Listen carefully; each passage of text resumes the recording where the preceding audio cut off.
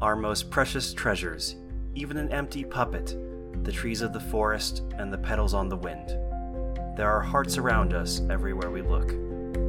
This is a podcast about the Kingdom Hearts franchise.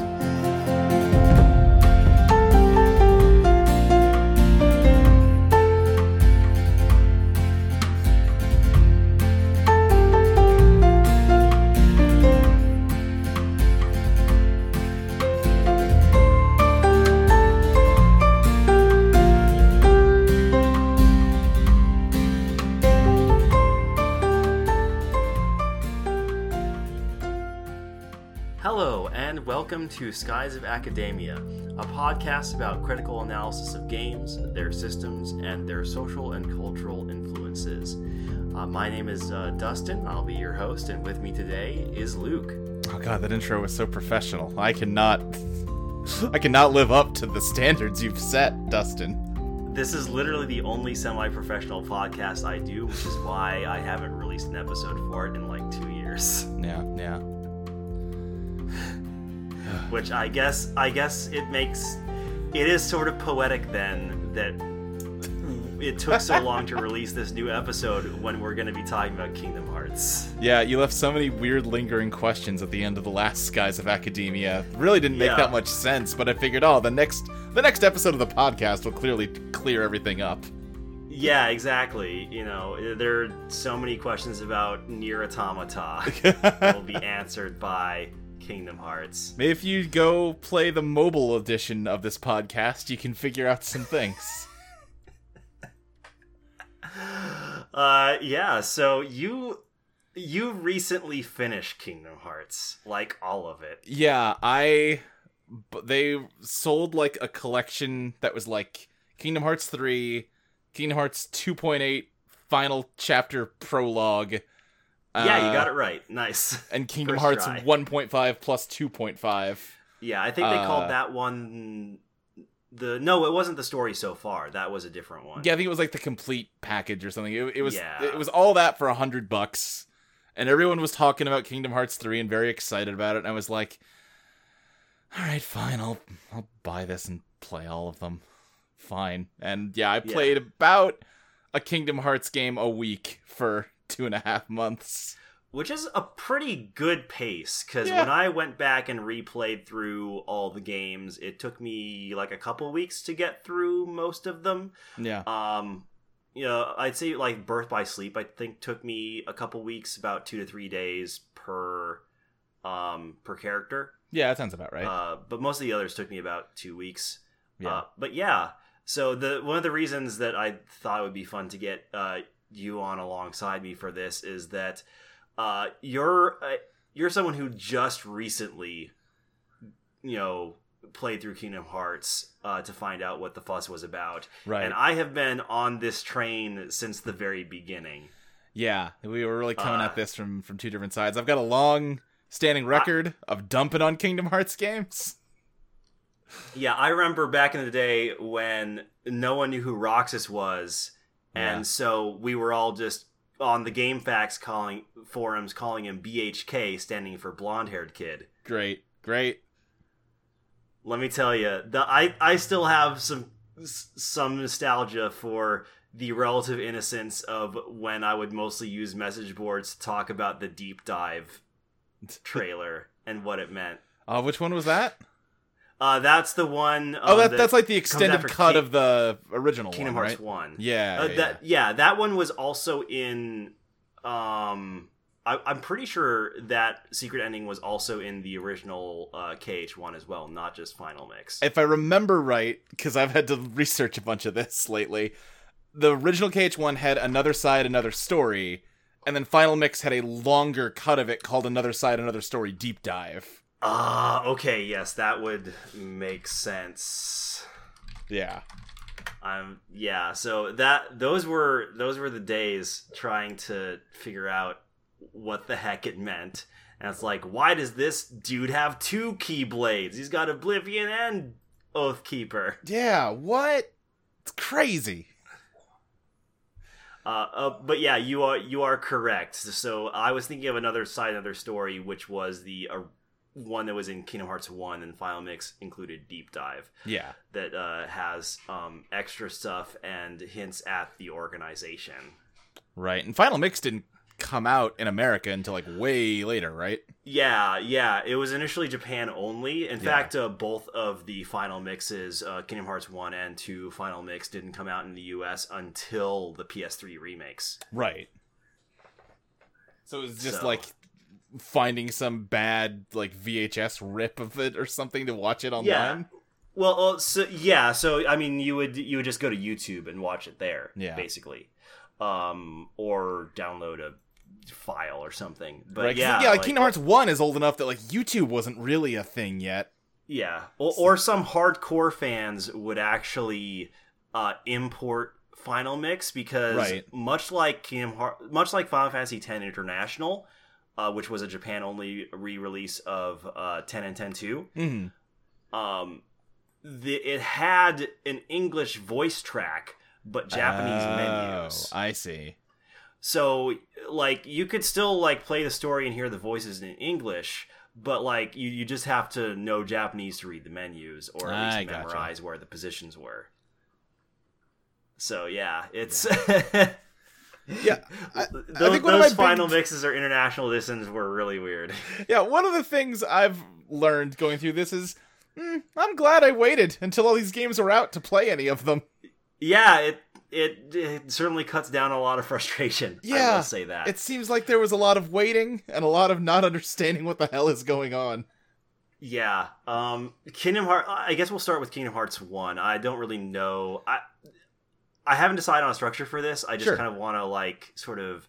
Because I don't want to necessarily go over just 100% what you already wrote in your Medium articles, which I will be linking in the show notes, because everyone should read them. They're very good. I figured this is just an excuse... Even if you're extremely wrong about Coded. I was going to say, I just figured this is an excuse for you to yell at me about all the things I'm wrong about.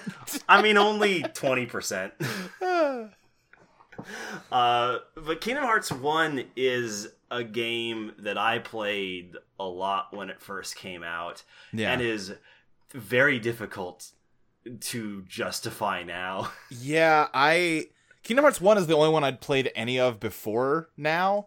I played a little bit of it when it was fairly new. I borrowed it from a friend and got to the Alice in Wonderland world and was like, nah, I'm good actually. You can have this one back, buddy. Yeah, Kingdom Hearts 1 has an issue, and this will still crop up occasionally in other games, where the level design is very dull, and the story just has nothing to speak of in there to really care about. Yeah, the level design is dull, and it's really obtuse and confusing in a lot of the worlds. It's just you can't figure out what you're supposed to do, because what you're supposed to do is backtrack to the beginning of the area for no reason and then fight an enemy that's there, and then that'll trigger a cutscene. Yeah, even Kingdom Hearts 1 is particularly notorious for that. Yeah. It's clear that it seems to be clear that team just didn't know how to make a sort of 3D action world design that's not just straight up linear. Right. And there are a lot of hidden story triggers that aren't always obvious. I mean, heck, even before you get to Alice in Wonderland, you've got Traverse Town, where you gotta enter that one main square, but from a particular entrance. There are two of them you gotta go into the correct one. Yeah, I remember a few years ago, I tried to get into Kingdom Hearts then, and I streamed playing Kingdom Hearts 1, and you were watching. I don't know if you were talking to me or just watching the stream. And I was just getting angrier and angrier at the game for not letting me just progress through Traverse Town, and you for liking the game. That sounds accurate. I mean, even today, when I went back and replayed Kingdom Hearts 1, leading up to Kingdom Hearts 3's release, I think I started replaying them back in December. Mm-hmm. Even now, when I got to Traverse Town for that first time, I was like, shit, how do I do this again? Yeah, it's there's an alleyway. Even I don't know sometimes. There's an alleyway, and there's 2 doors into it, and if you walk through one of the doors, nothing happens. If you walk through the other door, then it triggers a cutscene, and there's no reason for that to be the case. Yeah, And also just the platforming is a lot clunkier.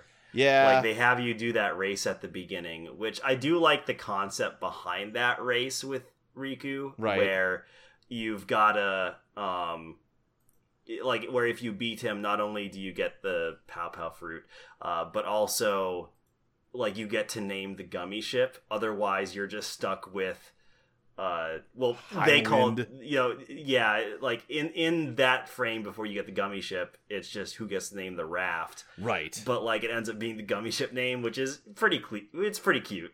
It's cute. I suddenly started trying to think about that too hard, and I'm gonna stop because... Don't worry about it. Yeah, look, don't think about the fact that if Riku wins, for some reason, his will overwrites yours in naming the gummy ship. Well, you see, Justin, hearts can travel through time if they leave their bodies, and they can etch the future into the hearts of the past. I mean, his heart hadn't left his body at that point, though. Yeah, that's true. That's true. In fact, does Riku's heart ever leave his body until Kingdom Hearts 3? He gets, like, partially possessed by Xehanort in 1, but I don't know if that counts. Yeah, I think his heart is still there, though. It's at most it's a Terra situation where his heart is just floating behind him. But he doesn't have a cool stand, so I don't even think that happens. Yeah, he gets Norted. He doesn't get his... Right. He's the first Nort. He is the first Nort. So, gosh, Kingdom Hearts 1 is a game I still kind of like just for what it represents as, like, this is back when Square would actually try to do weird ass shit. Mm-hmm. Yeah. And this is definitely the weirdest thing, one of the weirdest things they've ever done in recent years. Like, it was just bizarre that you would even attempt to, like, make a game where Aeris and Squall, Leonhart, and Yuffie would just be hanging out with Donald Duck. Right. And, like, when the news broke, most everyone was like, that, alright? Good luck, I guess? I'm listening. And then you hear, like, the weird stories about, like, oh, the only reason that game happened is because Square and Disney shared an office building and the, like, executives talked to each other. Yeah, like hey, you know what'd be fun? Let's do a weird cross-marketing thing. Yeah, it's so bizarre. And honestly, it's kind of a miracle that it even worked as well as it did. Yeah. Like, it really is a testament to, like, there are so many things wrong with that game, but it really is a testament to just the core writing and story of that game. Yeah. That it connected so well with people that they made as many sequels to it as they did, and it became as big of a thing as it did. Because by all rights, that should not have worked. Yeah, and then the writing pretty much works in that game, especially because at that point you're not tired of seeing the Disney movies be, like, played out in a video game. Yeah, so, like, at that point it's still kind of a novel experience to be going through the Disney world, even though in Kingdom Hearts 1 most of them kind of suck to actually play through. Yeah. Gameplay-wise, I think that game is just straight up bad. I don't have very many nice things to say about it as a game, but as a story, it's not amazing, but it's solid. Yeah, and honestly, it is kind of fun to see, like, the genie interact with Sora and Donald and Goofy. Yeah. Like, there is a certain, like, just, primal appeal to that. And, like, the non-Disney segments, the one where they're building their own lore, it was certainly, like, there was a little weird stuff going on.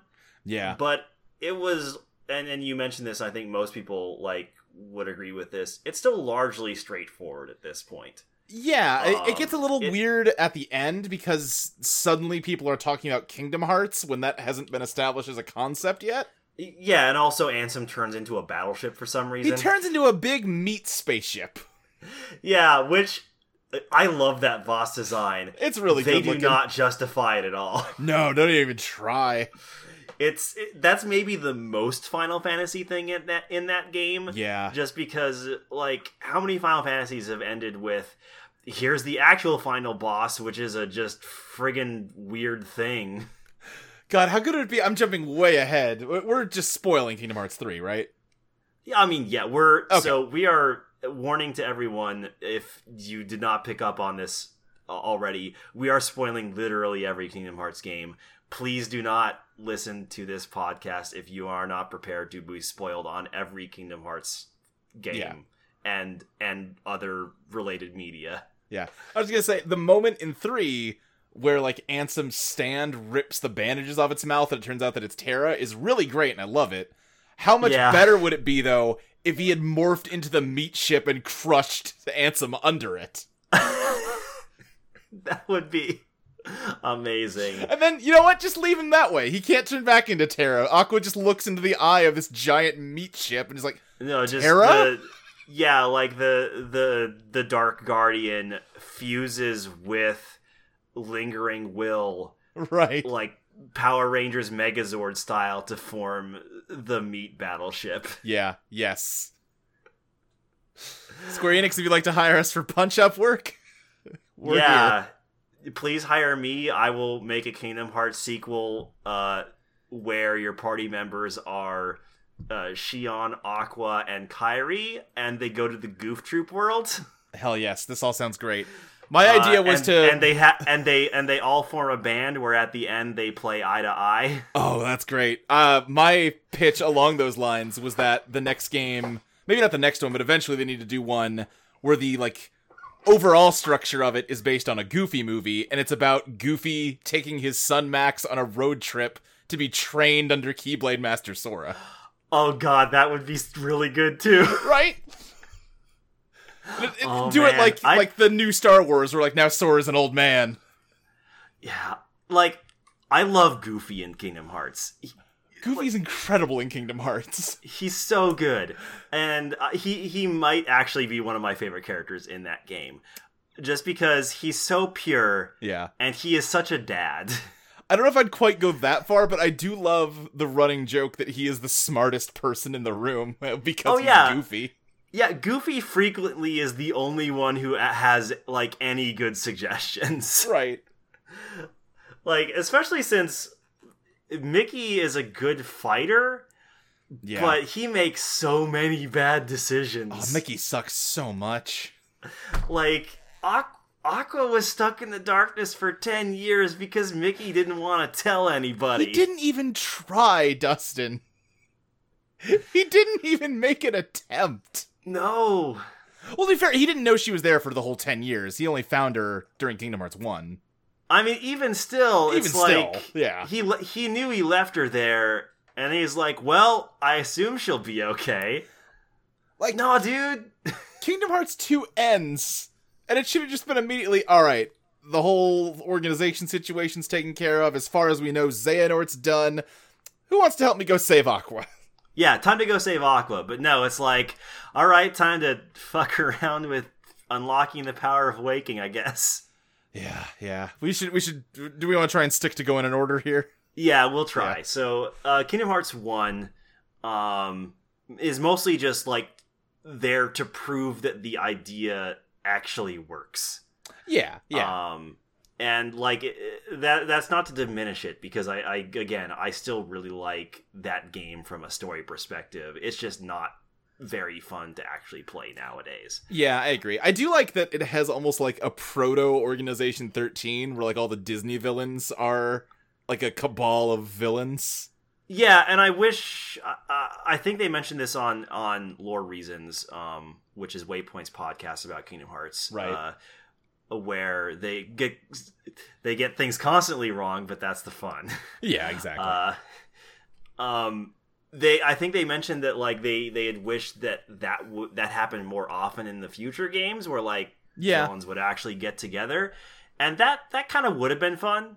At the very least, I think it would have improved the future games if the worlds would interact a little more and the stories would be more malleable. Oh, 100%. That's the biggest problem. I mean, again, jumping ahead a little bit, the Toy Story world in Kingdom Hearts 3 is fantastic because it's malleable, and they like do crazy Kingdom Hearts shit with Woody and Buzz. Yeah, both it and also like I did enjoy the Big Hero 6 one a lot as well. That one's all right. Yeah.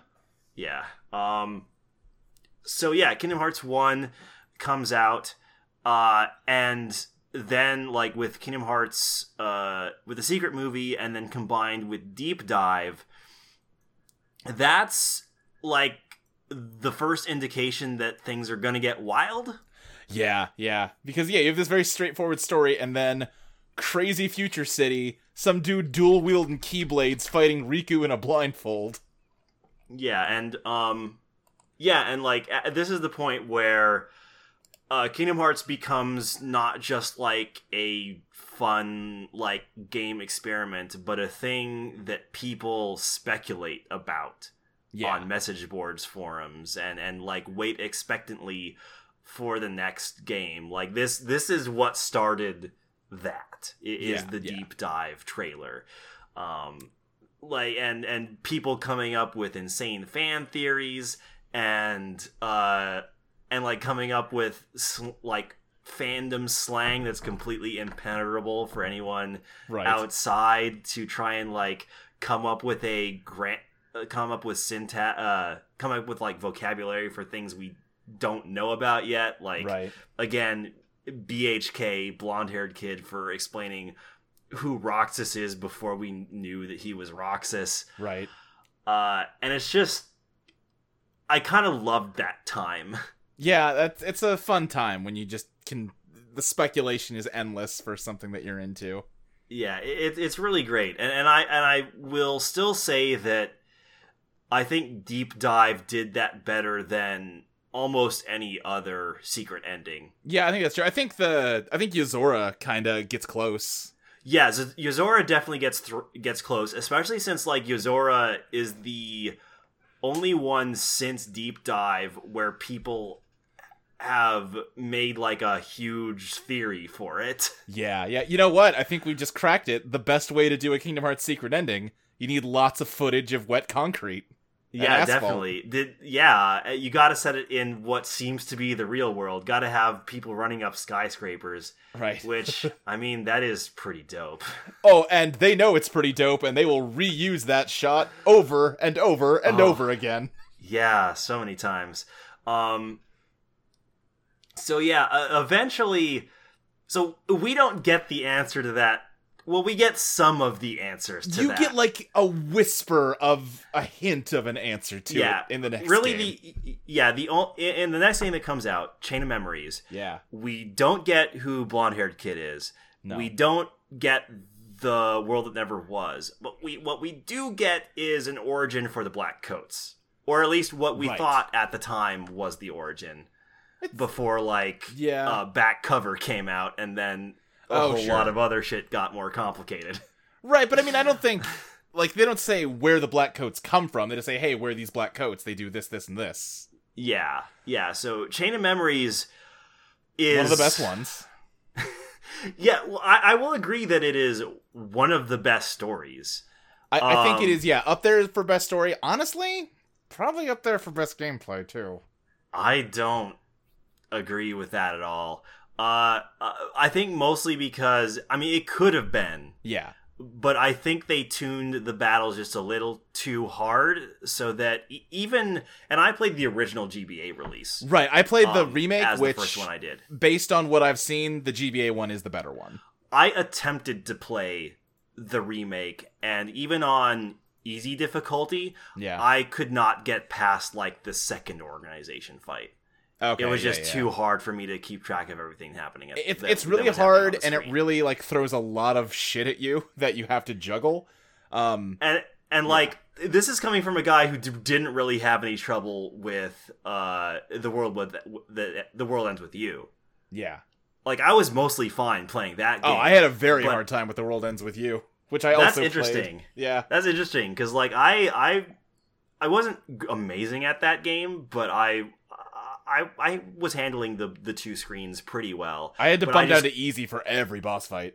Oh man, yeah. I could not deal with the 3D space being added to. I totally get gameplay of Chain of Memories. Especially since I could barely do the boss fights in the GBA release where you didn't have to worry about 3 dimensions. Yeah. So I've kind of had a similar situation to you where I was having a hard time. I was getting through the fights, but they were hard, and eventually I hit a boss fight that I just couldn't do, and I kind of took a step back and was just like, all right, I'm doing something wrong here, and I got good at using I forget what they're called, like the trumps, the slights. The slights, yeah. And it just turned into, okay, now instead of just trying to play an action game with cards, the actual game is happening during, like, the deck building phase, and then in combat, I just mash triangle and play all the, like, special moves that I've tailored to come out at certain times and instantly win. And that was a lot of fun. I may go back to Chain of Memories at some point, the GBA version. Yeah. Just because when I first played it, I was a lot younger, and I don't know, maybe one of the reasons why I had so much trouble with it was that I just, wasn't smart enough at the time. Yeah. So yeah, I'd like to give it a shot again, because the Chain of Memories storyline, like, really is pretty cool. Yeah. And it's the first game that really gets wild with sort of the metaphysics of that universe. Right, and it does a surprisingly good job at it too. Yeah, like, it's the stuff it tries to do with memory and exploring, like, what memories are, and are they important, and are your memories what make you the person you are? Can you still be called you if you don't have those memories, or if your memories are altered? Like, are all pretty neat questions, and they're handled with surprising depth for a game with Disney characters in it that's made for the GBA. Yeah. Just the idea that, like, because the whole plot of that game is that Sora is slowly having his memories stripped away and having, like, his memories of Kairi replaced with memories of Naminé, who's her nobody. And, like, they don't have really on-the-nose scenes where, like, Sora's holding his head in confusion and pain, or here's, like, a flashback to something where, like, Kairi's fading away or something. It's just, once that switch happens, Sora just talks completely like, no, what are you talking about? I've always been friends with Naminé. What do you mean? Yeah, Sora acts, like, completely like he usually does. It's just slowly his memories start not lining up with everybody else's. Yeah, and, like, even when it's revealed, like, what's happening is revealed to him, he's like, well, that's weird, but I still remember it happening this way, so that's still what my feelings are based on. Yeah, like, Sora takes the stance of, even if the memories are fake, my feelings about them are still real. Yeah. Which, I mean, it's hard to argue against that. Right. Though at the same time, like, it's clearly gaslighting. Yeah, that's the one kind of stumble I have with this game, is that, yeah, Naminé has magical gaslighting powers, and it's just kind of like, well, that's okay, you just want friends, that's fine, don't worry about it. And it's not really examined beyond that. I mean, I do think the game, because, like, Naminé, like, clearly doesn't like that she is being forced to do it, and I think Naminé realizes that it's pretty messed up. And, yeah. I think it's more that just Sora is an extremely forgiving boy. Right, yeah. Sora's a sweet lad. Yeah, because I don't think the game itself, like, overall ever really tries to say that, oh yeah, it's fine. It's okay. No, I don't think it's trying to say that. It just kind of, because Naminé is, like, a good-hearted person who's being coerced into doing it, it never really has to make Sora reckon with how screwed up this is. You know what I mean? Oh, that's true, yeah. Because she wasn't doing it maliciously to him. Right. He never...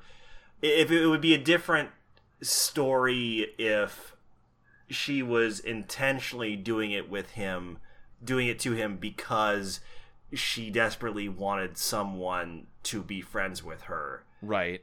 If it wasn't coerced, and like, she knew it was wrong, but she did it anyway because she was desperate, that would definitely make for a much more complex thing for Sora to deal with, where he may end up actually liking Naminé as a friend and wanting to help her, but then trying to figure out, like, well, I mean, she did something wrong. She did something real bad to me. I mean, there's got to have, like, a punishment there, right? There's got to be some sort of recompense. Right, yeah, or even not a punishment, just I have to work through my feelings about this and, like work through what forgiving you is going to look like.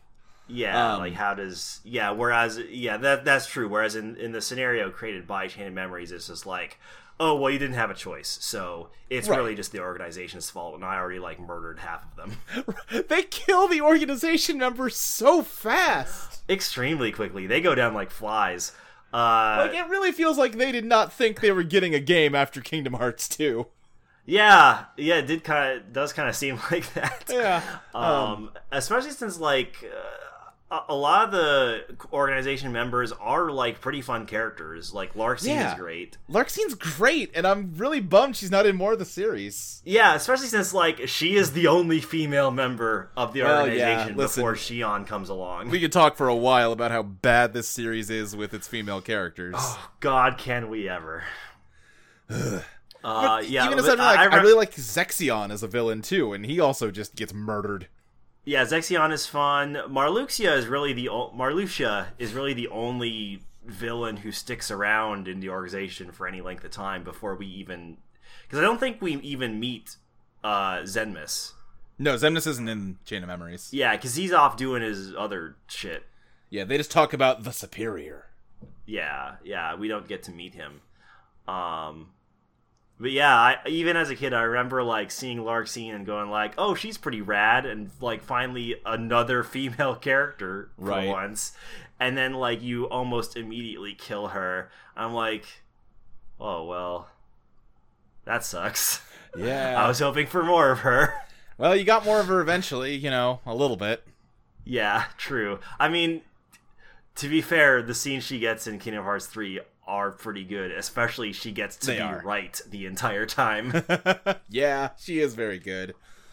Yeah, and also, like, one of the neat things about Chain of Memories is that they do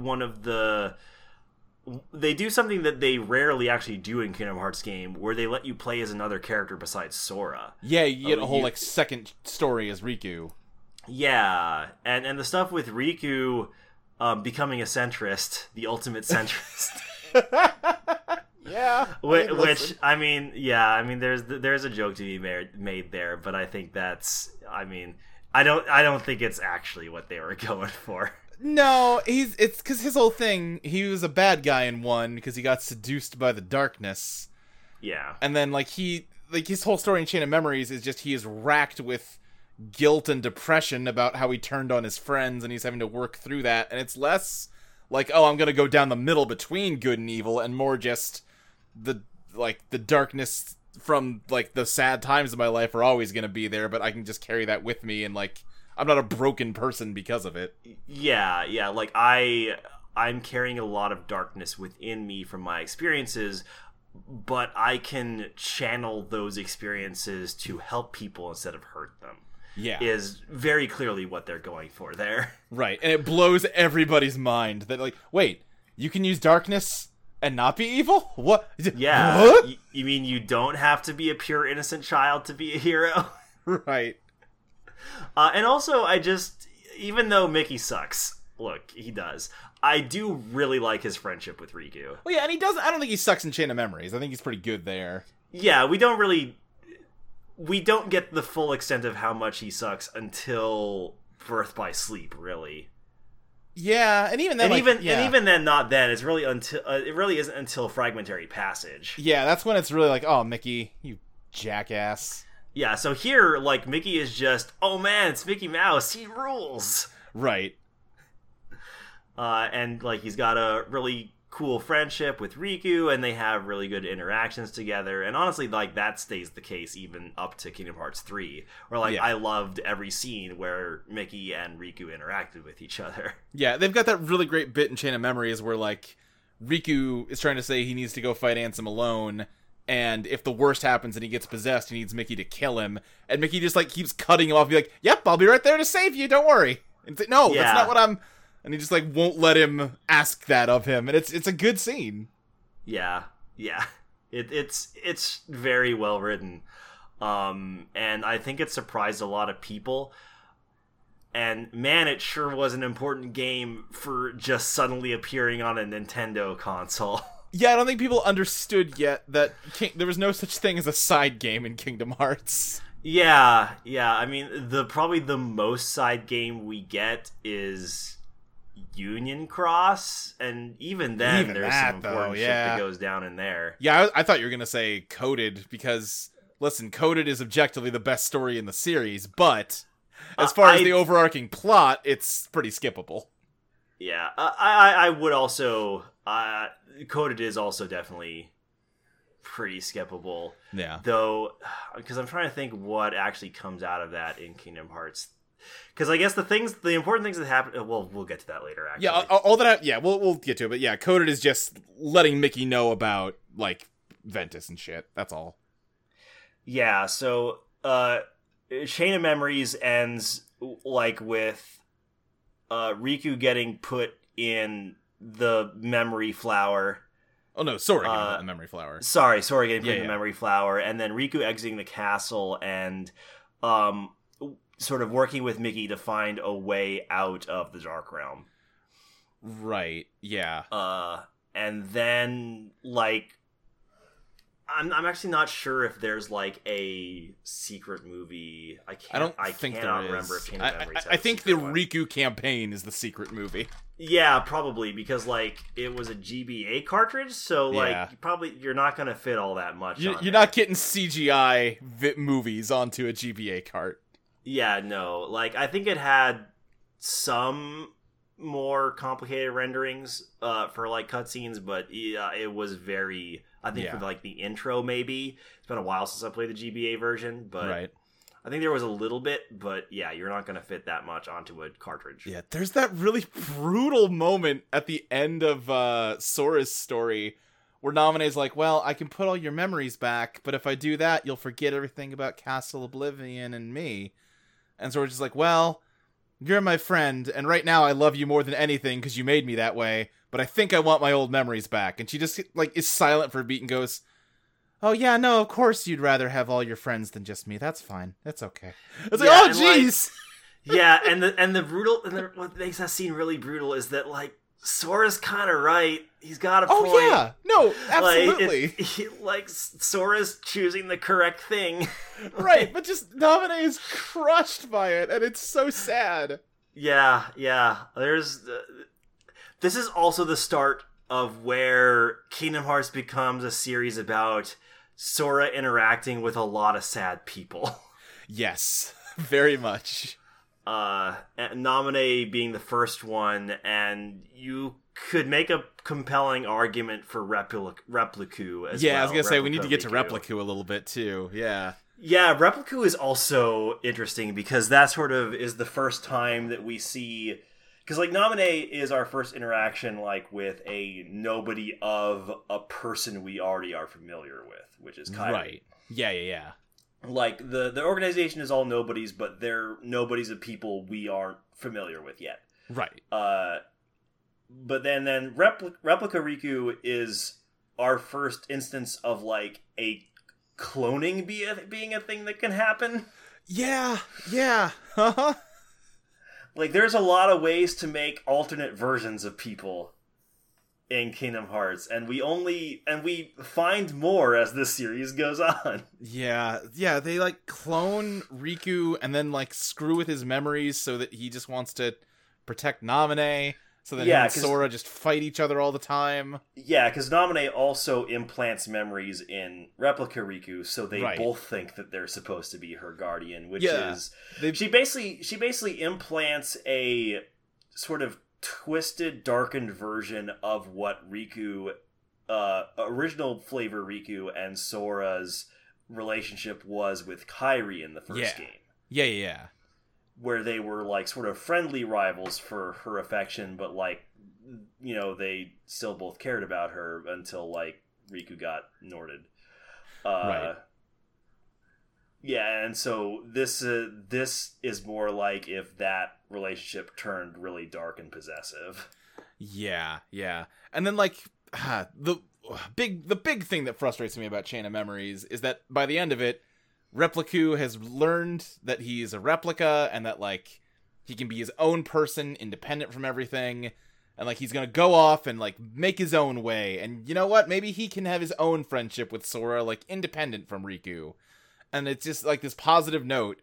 And then you jump over to the Riku campaign, and it's like a different writer took over for Repliku, and it's like, nah, actually, he's just gonna be obsessed with murdering Riku and die. That's how we're getting into this character. Yeah, I am glad that they brought him back for Kingdom Hearts 3, because he gets a much better end that way. I was so happy when he was back in 3. Yeah, because he's this weird niche character that I figured no one really cares about, but I liked him a lot. I was like, oh, it's him! My boy!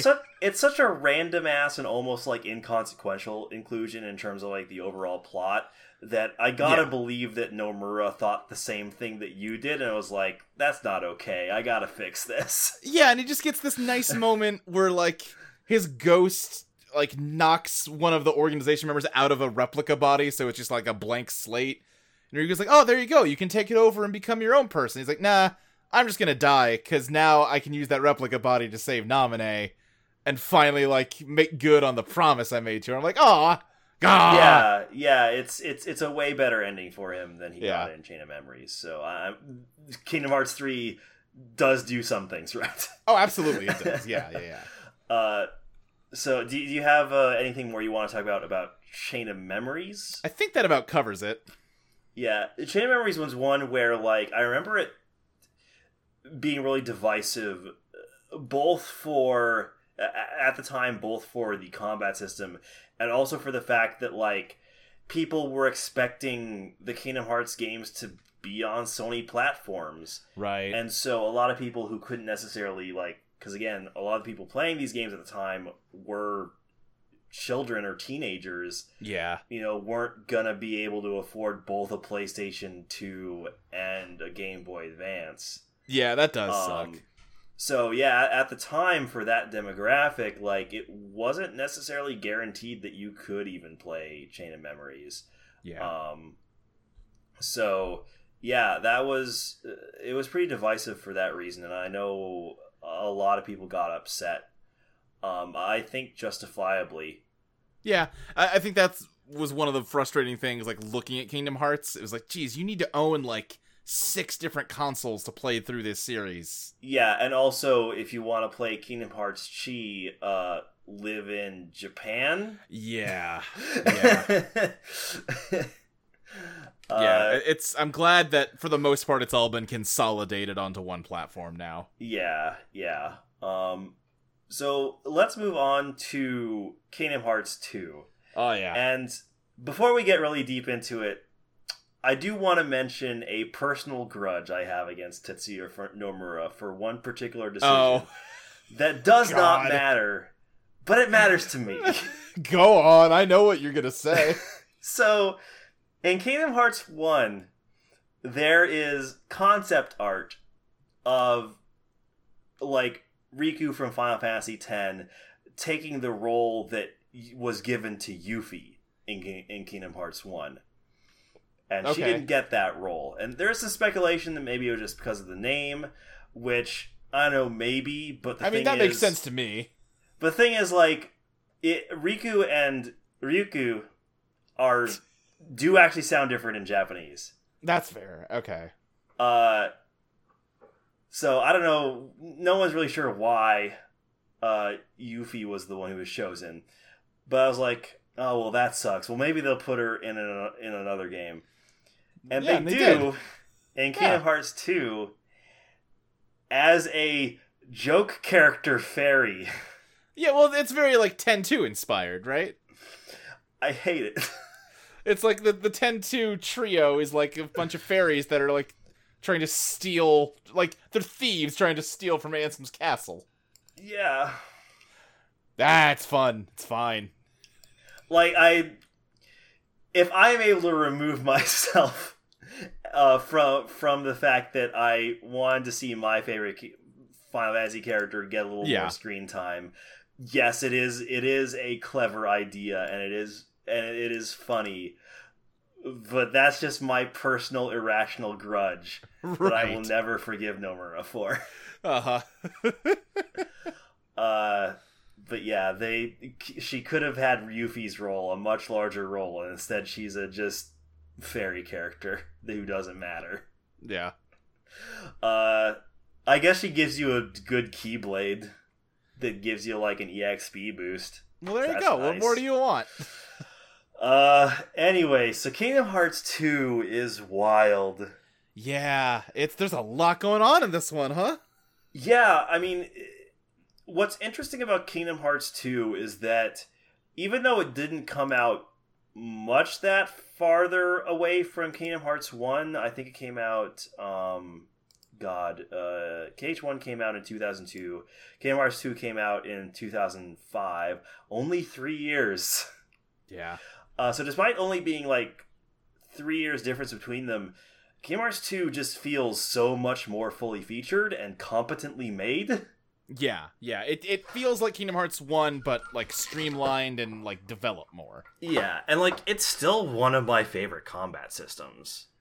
See, that's where you lose me. Like, I think the combat system is fine. Like, it's totally serviceable, but not remarkable to me. I guess maybe it's just because, like, I like the command deck, but I always thought it was, like, a nice alternative, but not, like, strictly better. Yeah, listen, we'll get to Birth by Sleep. The command deck is where my heart belongs. I think what I really loved about Kingdom Hearts 2 was the reaction commands. The reaction commands are cool. Because, like, the reaction commands allow them to essentially put cutscenes in the battles without actually wresting control away from you. Sure. And I remember, like, one of my favorite battles in the whole franchise is still that first... Honestly, they're both Roxas battles. The first one that he has against... Oh, with, like, the giant Dusk? Against the giant Nobody, yeah. Yeah. Where, like, one of the reaction commands is... like, he just flips the entire stage, you grab onto it with your Keyblade, you fall into him, and then, like, you, like, hit his big, like, energy orb with your Keyblade, and it makes a big explosion. It's so dope, and... yeah, it's cool. The theme music that plays is one of the best battle themes in the entire game. Tension is so good. Yeah. I actually had that as my alarm on my phone for a while. And then Roxas's fight with Axel near the very end of the prologue is also, like, super cool and has... It's very easy to miss the reaction command in there, but is so badass. Yeah. I like when Axel's all like, "I'm so flattered!" Yeah. It's a good line read. Axel has some amazing voice acting. Yeah. In Kingdom Hearts 2. Really in all the games. But in Kingdom Hearts 2, like, he makes for a really good pseudo-villain. Yeah, he's Axel's great. Listen, there's no getting around that. Yeah. Also, I don't think I really appreciated it at the time, because I was just like, oh, I want to get back to Kingdom Hearts. But that prologue with Roxas is so good. That prologue is some of the best stuff in the entire series, yeah. It is just how it sort of, like, ramps up, like, the weirdness and the mystery until...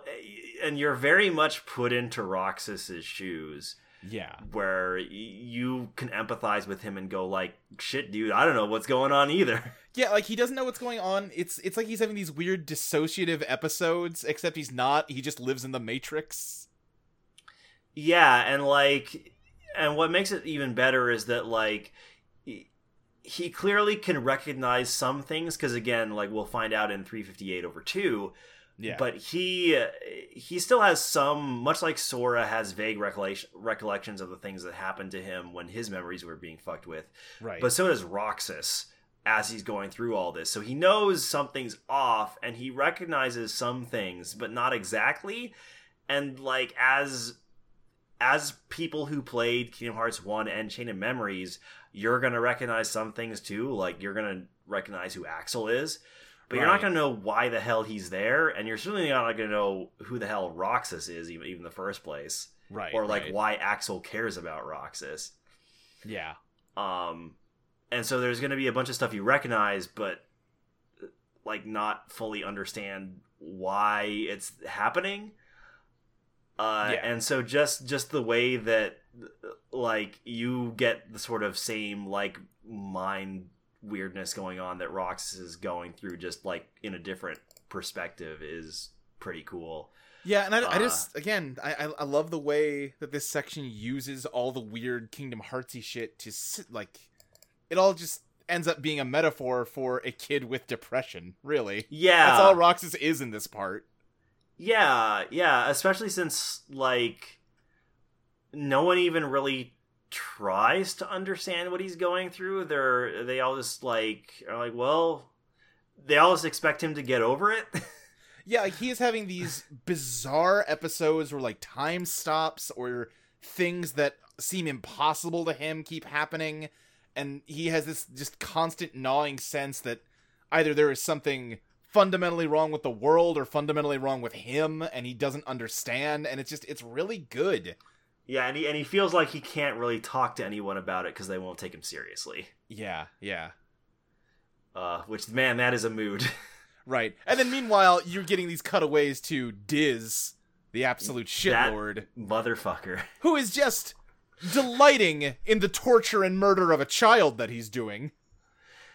Yeah, Diz... Oh boy, they try to rehabilitate Diz in the later games, like in Dream Drop Distance particularly, but... I mean, they try to at the end of this one, even. Yeah, but oh boy, he super does not give a shit about Roxas. Like, he just sees him as just purely a glitch in the system who should not exist. Right, yeah, Diz he is the darkness in Zero that is Ansem. God. That is such a Kojima thing to do. It really is. Because he's the original Ansem, who Ansem Seeker of Darkness deposed and stole the name of. Because really, that's Xehanort. Yeah, I love that in order to, like, justify other characters in this game, Kingdom Hearts 2 says, oh no, the Ansem you killed in Kingdom Hearts 1 was not actually Ansem. It was a dude pretending to be Ansem who became Heartless. Which, even now, I don't really know why he was pretending to be Ansem. I don't know why either. Because also, it's not like he did a good job at it. Anyone who looked at it would be like, well, that's not what Ansem looks like. That's what Xehanort looks like. Yeah, because, like, the only people he would be trying to fool would be the organization members that were already working for Ansem in the lab. Yeah, but you see in Dream Drop how that whole thing went down, where, like, Xehanort becomes Heartless, and Braig is there, is like, oh, wow, did you even ever lose your memory, Xehanort? And he goes, I'm not Xehanort, I'm Ansem, and then turns Braig into Xigbar, and then, like, everyone else is passed out on the floor. Yeah, so, I mean, he didn't even really need to fool them, like, he just essentially brainwashes them, so I don't know why he changed his name to Ansem. It's a retcon that almost works, but not quite. Yeah, it doesn't quite make sense. But and then meanwhile, because Riku embraced the darkness inside him, he looks like Xehanort's Heartless now? Yeah, and also that's the only time that ever happens to someone, too. Yeah, uh-huh. Because it's not like Terra suddenly looks like someone different. Like, Terra doesn't look more like Old Man Xehanort when he gets Norded. No, his hair and embraces just the white. Darkness. Yeah. Like, yeah, his hair just turns white and his eyes go yellow. Well, and there's dialogue in 3, or I think it might be one of those, like, Instagram shots, where Riku's... fucking love that it has Instagram. Oh, it's very good. Where Riku's talking about, he wonders if Ansem Seeker of Darkness looks that way because he possessed him at first. Is he supposed to look like adult Riku? Because he doesn't. He looks like Terra with longer hair. Yeah, I don't know why Riku looks like fake Ansem for part of the game. Yeah, because it has no consequence on the story, and you get, like, about an hour after you find out that the guy that looks like Ansem is actually Riku, he turns back into Riku. Yeah, it literally doesn't matter. Like, you could have him just look like Riku for those sections, and outside of, like, Kairi going like, whoa, dude, what happened to you? Like, everything else would be the same. Yeah. I saw someone suggest maybe it was just to make the trailers more confusing, and honestly, I don't have a better explanation. Yeah, that honestly makes the most sense to me. Yeah. Though I'm not sure if he was even he might have been in the trailers. I have no clue. I'm not going to go back and look at the trailers for Kingdom Hearts 2. That's too much. Because those Kingdom Hearts trailers are like 6 minutes long. Oh, jeez. But yeah, like, I just really love all the stuff they add to the system in Kingdom Hearts 2, just to talk a little bit more about the gameplay. Yeah, go for it. I love that the combat feels more fluid. Yep. I love the reaction commands. I love the drive forms. Yeah. The drive forms are so...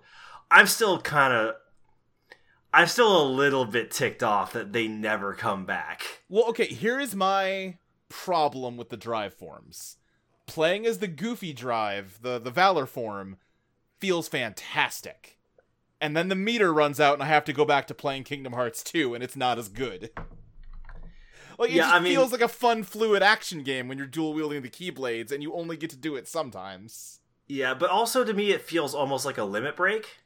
Sure, yeah, that's what they're going for. And that's kind of why I like it. And yeah, like, they sort of get there in Kingdom Hearts 3. Like, there are, like, if you craft the Ultima weapon, yeah, you like, do the form change for Ultima weapon, it does kind of feel like final form in Kingdom Hearts 2, and final form is the dopest shit.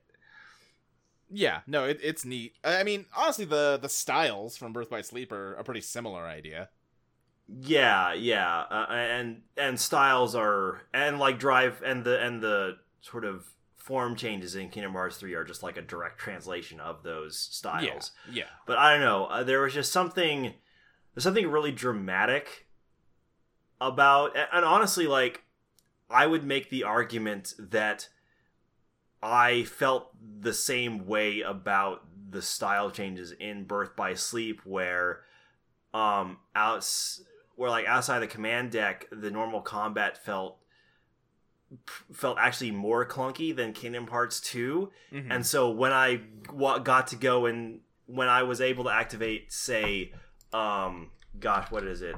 What's the one where you just like get a big ass energy blade? I don't remember that one. I remember Ghost Drive, Blade Wing. There's a lot of good ones.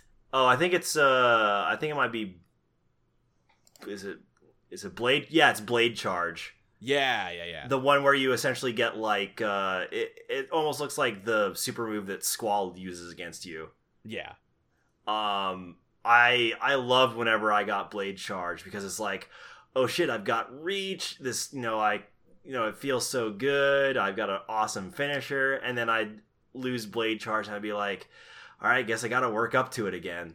Yeah, I guess I agree. I guess the difference to me though is that that drive meter, maybe I just played the game bad. It felt like it filled really slow in 2, whereas like you're constantly building up to styles in Birth by Sleep. Yeah, at the start, it definitely takes a while to build up the form gauge, but like as you get more and more abilities that can allow you to fill it, like you actually do get into a pretty good rhythm of like shooting your magic off, getting some combos in, MP gauge empties, going like you take some more hits, go into form drive form to heal yourself and recharge your MP. Just wail on a dude until drive form runs out, then blast through your MP again. And so I'd say like around the latter half of the game, I was using drive forms a lot more often. Yeah, for sure. I know. I just like how much of a dramatic change Drive Form is, and it really feels like Sora is getting a big boost that like he wouldn't have been able to do otherwise. Just because like both Valor Form and especially Final Form are so different. Right. And they feel so different. Yeah. And also, like, it changes your costume as well. And I always love when games change your costume for special things. No, that's always good. Especially since, like, if you finish a boss battle in a Drive Form, you'll just keep that look for the cutscene. Yeah, that is good. There's also, like, the anti-form in this game. And I kind of thought the plot twist it was working up to, if not in this game, then a future one, would be that, like, well, no, Sora is a Heartless. Kairi just helped him keep his human shape like Ansem does, and Roxas has his body, so he's just a Heartless running around, and like that was gonna be a big thing, and then that never happened. Yeah, I don't know why Anti-Form exists. I don't know what the plot justification is for that, honestly. Yeah. Like the Kingdom Hearts Wiki's best guess is that it represents the darkness that still dwells within Sora's heart, but sure.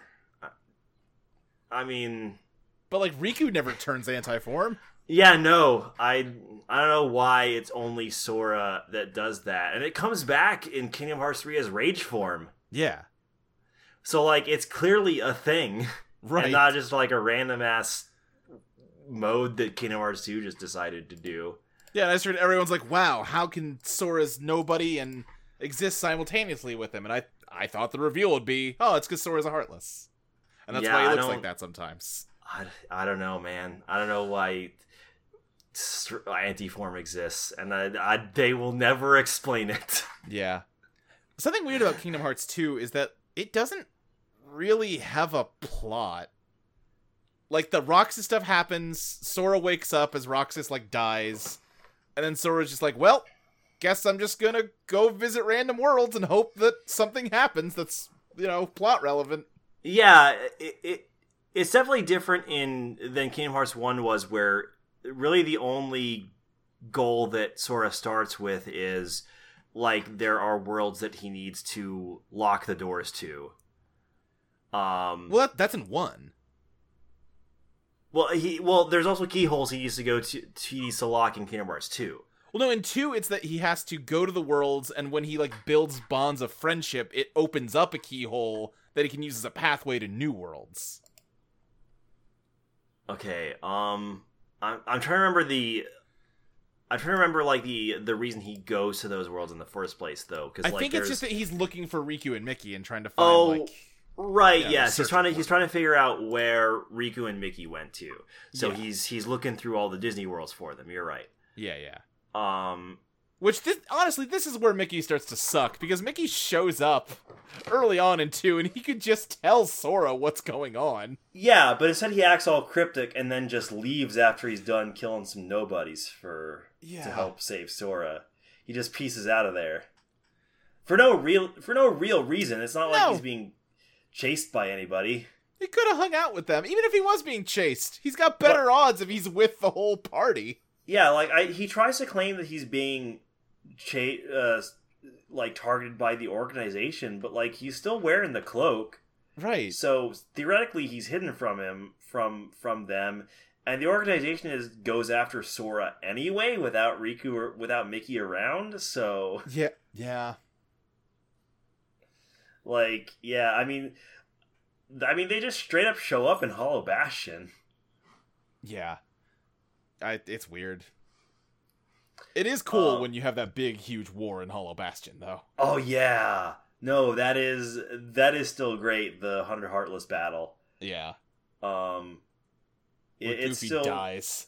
Yeah, where Goofy dies. Oh man, that is still one of the funniest cutscenes. It's just so. It is a type of violence that is like too realistic for Kingdom Hearts. Because the rock just bounces off his head in a way that, like, a real rock would. Yeah, it just gives Goofy a severe concussion. Yeah. Like, Goofy's gonna Goofy's gonna come down with CTE when he, in 20 years or something. Which I feel like the Zeta Flare is like the spiritual successor to that moment. Oh yeah, where Donald Duck magics himself into death. Where Donald Duck fires off a Kamehameha that could destroy the Earth, but instead it just kills him. It's Donald Duck, canonically more powerful than Bahamut. Yeah, has anyone done a Zeta spell in Final Fantasy? I don't think they have, right? No. No. It's incredible. Yeah, I think I'm gonna try and find it, as we're talking. But because that in like the next Kingdom Hearts game, they need Zeta Flare to be like a secret thing you can unlock, right? Yeah, I mean, I'm trying to find, because there was a really good post on it where they talk about like the different flares that we've seen, and like the highest it has gone is Terra Flare, and so to give some background info on a completely unrelated game, Final Fantasy XIV, the thing that Bahamut, a dragon that appears out of a moon in the sky that he was being imprisoned in, to basically raise the world of Final Fantasy XIV so hard that it deletes 1.0 and replaces it with 2.0 is Terra Flare. Okay, I just looked it up. Terra is 10 to the 12th power. Zeta is 10 to the 21st power. Yeah, so Zeta Flare is 11 orders of magnitude more powerful than the thing that Bahamut uses to straight up delete a game and replace it with a different one. I mean, Zeta Flare it seems like it just barely even kills one bad guy. Well, I mean, to be fair, it annihilates Zenmus in one shot. Right. But he's like, it doesn't, like, he's like in the beam guarding against it, and he like slowly fades away. It doesn't like evaporate him, you know what I mean? Well, I mean, I just assume that it does evaporate him, like, it's just that typically they don't do the Dragon Ball Z thing where you see them slowly distort and they get super murdered. Yeah, that's fair, I guess. I mean, it's doing the kid-friendly equivalent of Cell being destroyed by the family Kamehameha. Right. But yeah, so here's my big question about Kingdom Hearts 2. Okay, this is gonna sound like a jackass kind of question, but like, what's it mean? What do you mean? What's Kingdom Hearts 2 about, like, thematically? So I mean, because the big problem I had with it is that it is this, like, nobodies are a central concept to that story, and sometimes they're treated like when you have like Roxas or Naminé or even Axel, they are people that are clearly people and clearly have their own thoughts and feelings, but are like denied recognition as people, right? Yeah. It's like, well, obviously this is a story about like discrimination against that, and you have like Ansem be like, oh, I was a fool who, thought that, I could decide what counts as a person, what doesn't, and then he dies. But then on the flip of that, you have like Xemnas and the loyal organization members who are these like unfeeling monsters that are trying to like break down the whole world and rebuild it the way they want it. Doesn't seem like out of a sense of like injustice, but because they're bad people who have like voluntarily shuttered off their feelings.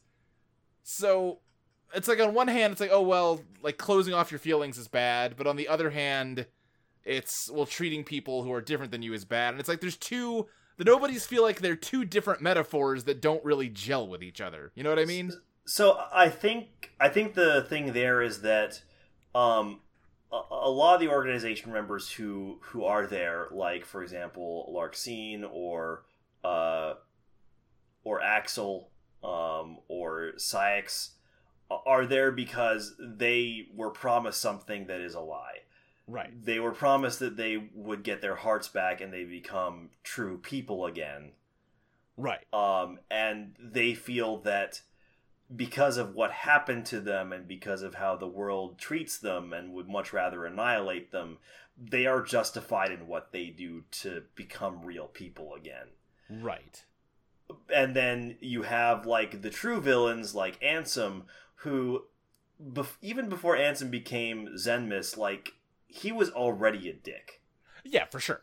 So, like, the thing with the nobodies is that really the personalities they had before they became nobodies, those do, for the most part, transfer over. Right, yeah. So if you were a fascist dickhead, like, as a person, you're still gonna be a fascist dickhead as a nobody. Yeah, but you do have some that, like, flip, like, the one I think of, and I was kind of surprised to find out how little of a character he was going forward, because I feel like Zaldin is in 2 a lot, and then he just doesn't matter after that. I don't he's the guy in, like, the know. Beauty and the Beast world. But he's yeah, got, like, the spear guy. One of the hardest fights in the game. Oh, yeah, that fight sucked. But, like, he's just a normal guy, presumably, like, a decent person when he's, you know, in the before times. But Zaldin is, like, he's on, like, some MRA shit, where he's trying to convince the Beast that, like, oh, no one could love you. You need to just, quit trying to win over the love of this woman and just hate everything so that you become a Heartless. In a way that's like, what?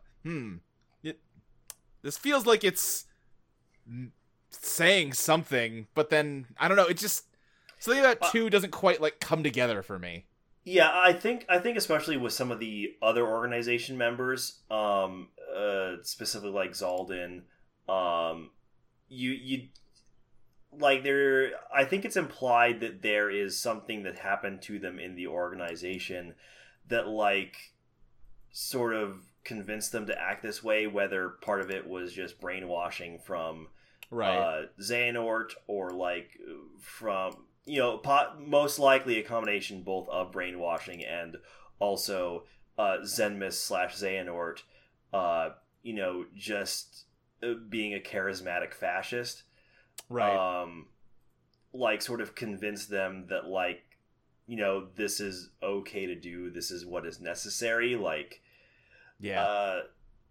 But yeah, I think with some of those organization members, there definitely could have been more effort put into saying, like, okay, here's why the organization twisted them into how they're acting. Because I think what sort of the story of the organization and Kingdom Hearts 2 is meant to imply is that these people aren't naturally like this as nobodies. They were twisted to doing these things by Zenmis, who is a villain not because he's a nobody, but because he is the nobody of Xehanort, who is a monster. Right. Yeah, and, like, and obviously, you know, Zenmis is just Xehanort, like you're saying, but there's also an element of, like, a lot of these nobodies, you know, like you said, are saying, like, they feel a sense of loss over, like, their lack of a heart, whereas Xemnas, like, embraces that, because now that he doesn't have feelings, he is empowered to be more evil, you know? Yeah, and I almost wonder if Zenmis just uses that as justification. Oh, I think that's true to an extent. Because we definitely find out in both Birth by Sleep and Kingdom Hearts 3 that Xehanort also uses flimsy justifications to explain why it's totally cool that he's doing all the things he does. Absolutely, but we also learn in Kingdom Hearts 3 that Xemnas really does have no feelings, and, like, he feels for the first time when Sora kills him. Yeah,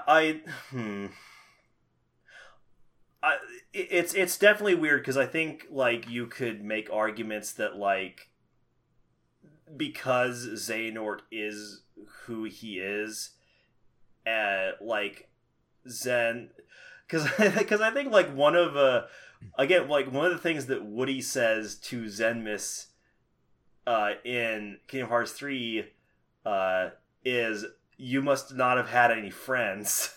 Right, yeah, I think so, no like, one's ever loved you. Yeah, so it's possible that Xehanort, though I guess Xehanort does have someone who loved him. He did have Ericus. Yeah, but I can easily see that being a situation where Xehanort did not respect that relationship or return those. Yeah, maybe he didn't take it seriously. He thought he was just a rival. Yeah. But Xehanort and then Xemnas assuming that maybe they just didn't realize what feelings were.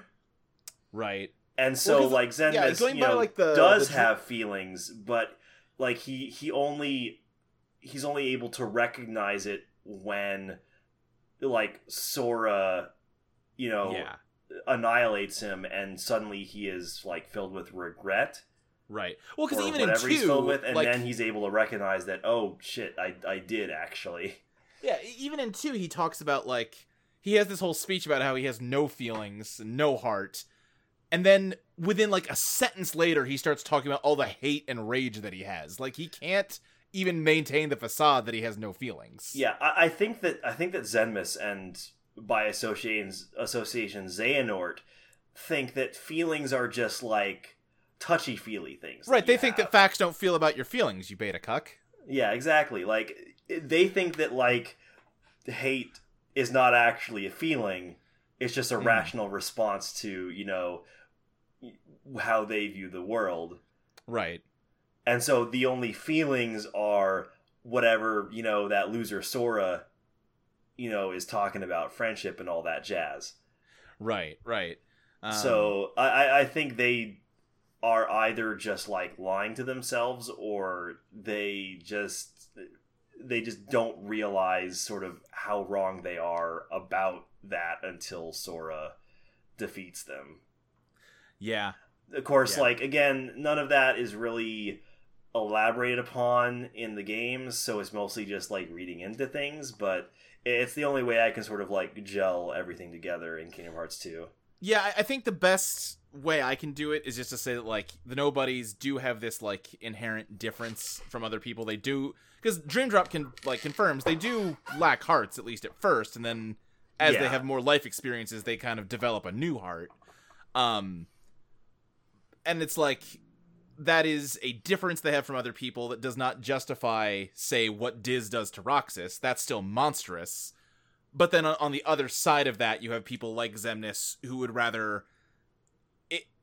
who embrace that kind of harmful narrative because it empowers him to be harmful in other ways. Okay, so I just thought of a good analogy for what the nobodies are, and you're gonna love it because it involves Metal Gear. Oh, heck yeah. So the thing about Kingdom Hearts franchise is that it very heavily implies that the heart is essentially memories. Pretty much, yeah. And the reason why nobodies eventually develop hearts is because they create memories with other people. Right, yeah. And that is what develops their hearts. So the reason why nobodies are still inherently different but still people is because when they initially become nobodies, they still have the base personality of the person they were, created from.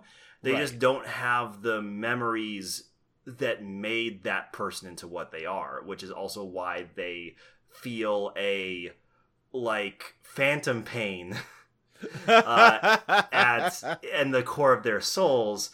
Right. Much like how Big Boss Punish Snake in Metal Gear Solid 5 also does not remember anything and has to create those memories from scratch. And even though he starts out similar to the boss, becomes his own person. And what I'm saying is, Venom Snake is the nobody. I mean, he kind of is, honestly. But let me counter that argument, because I think we're about ready to move into 358 here.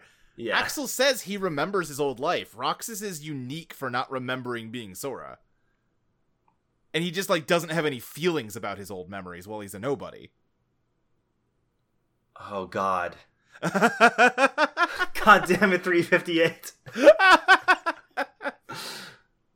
Yeah, I totally forgot about that section. Like, if we're just talking about how the nobodies work, my impression is that, like, the moment you become a nobody... Well, the thing is, he clearly doesn't remember everything, because, like, he mentions in Kingdom Hearts 3 that he and Issa don't remember the name of the person they became nobodies to try and, like, help in the first place. I don't know if they ever...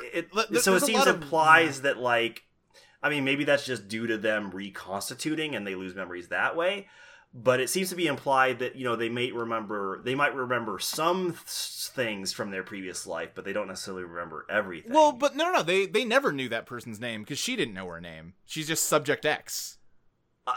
Sorry, not the name, but like the person, because like they mention in Kingdom Hearts 3 that like they forgot who even the person was until like they got reconstituted. I don't remember specifically. I thought it was just like they forgot their motivation.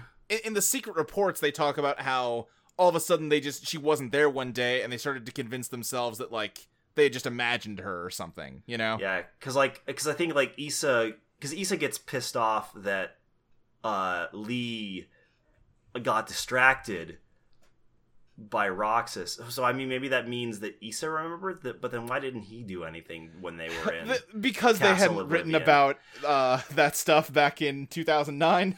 Yeah, I mean, again, I think the easiest explanation is that like Axel / Lee. Oh man, what if his name was Alex? It could have been. I think the easiest explanation is that, like, he might remember some things, like some core things, but not everything. Yeah, that may be It's the only thing it's the only reason I can square the two, because otherwise, like, what would the difference be? The vibe I got was that, like, when you become a nobody, you're still you, and you still have all your memories, but, like, the emotion attached to those memories is what's been ripped away from you. That would make more sense. Yeah. It's almost like in your head you have like an encyclopedia of your life up to that point, but it's devoid of any emotional attachment, and you have just sort of dissociated from the person that you are. Yeah, because of what happened to you, you got separated from your like quote unquote true self. You inherently don't see yourself as the person that created those memories. Right.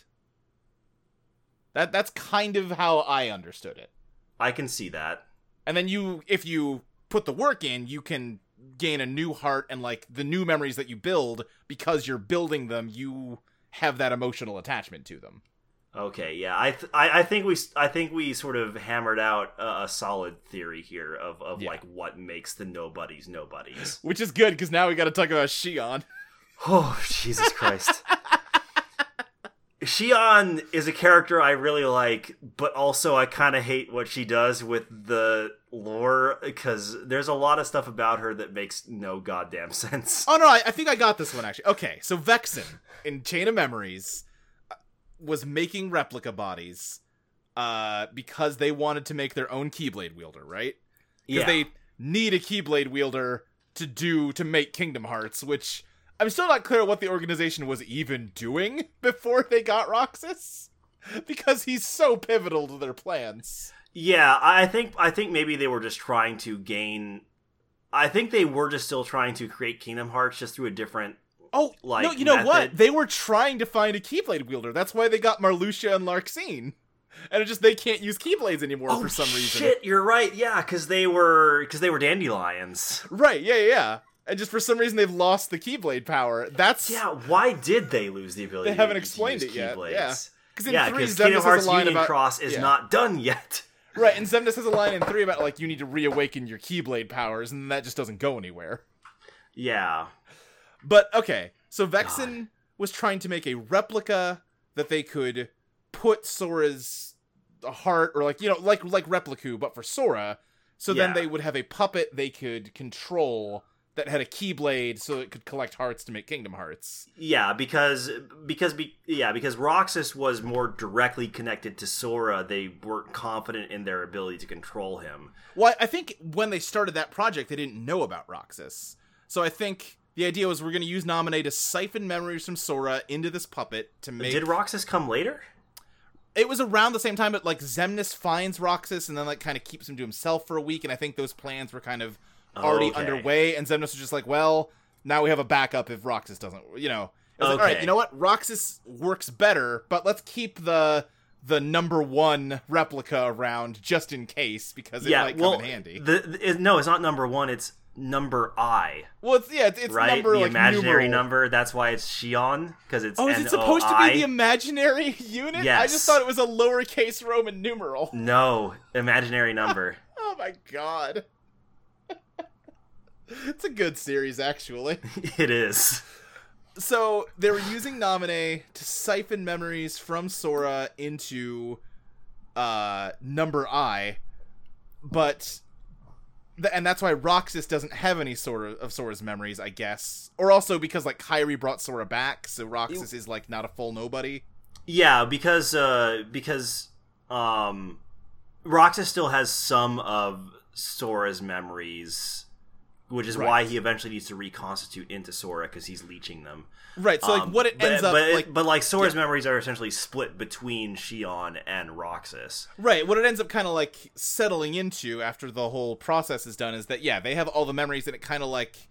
The memories sort of transfer from one to the other, just kind of randomly. It's like, it's a liquid that's sloshing back and forth between them. Yeah, and and is also, like, why sometimes, like, one of them will not be able to use the Keyblade anymore, because one of them is getting more of the memories than the other. Right, yeah.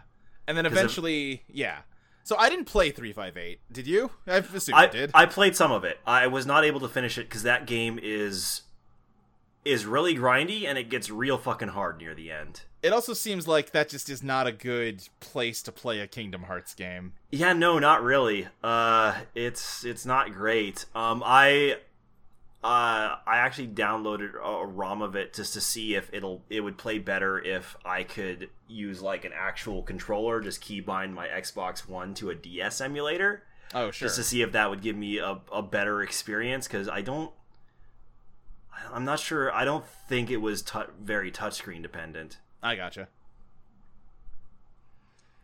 Yeah, but no, it starts out pretty neat, but it is rough to play, which is unfortunate. Honestly, like, I honestly really wish that they had made a full remake of 358. Partly because I honestly think it's the one that more desperately needs it. As opposed to Chain of Memories, you mean? Yeah. Yeah, I agree. Like, if they had just stuck Chain of Memories in there as just the GBA game emulated, that'd be totally fine. Right. Whereas, like, I really think 358 could have benefited from a full console re-release. Yeah. Also because a lot of the Keyblades in that game are great. Yeah. Like, so many of Roxas's Keyblades look rad.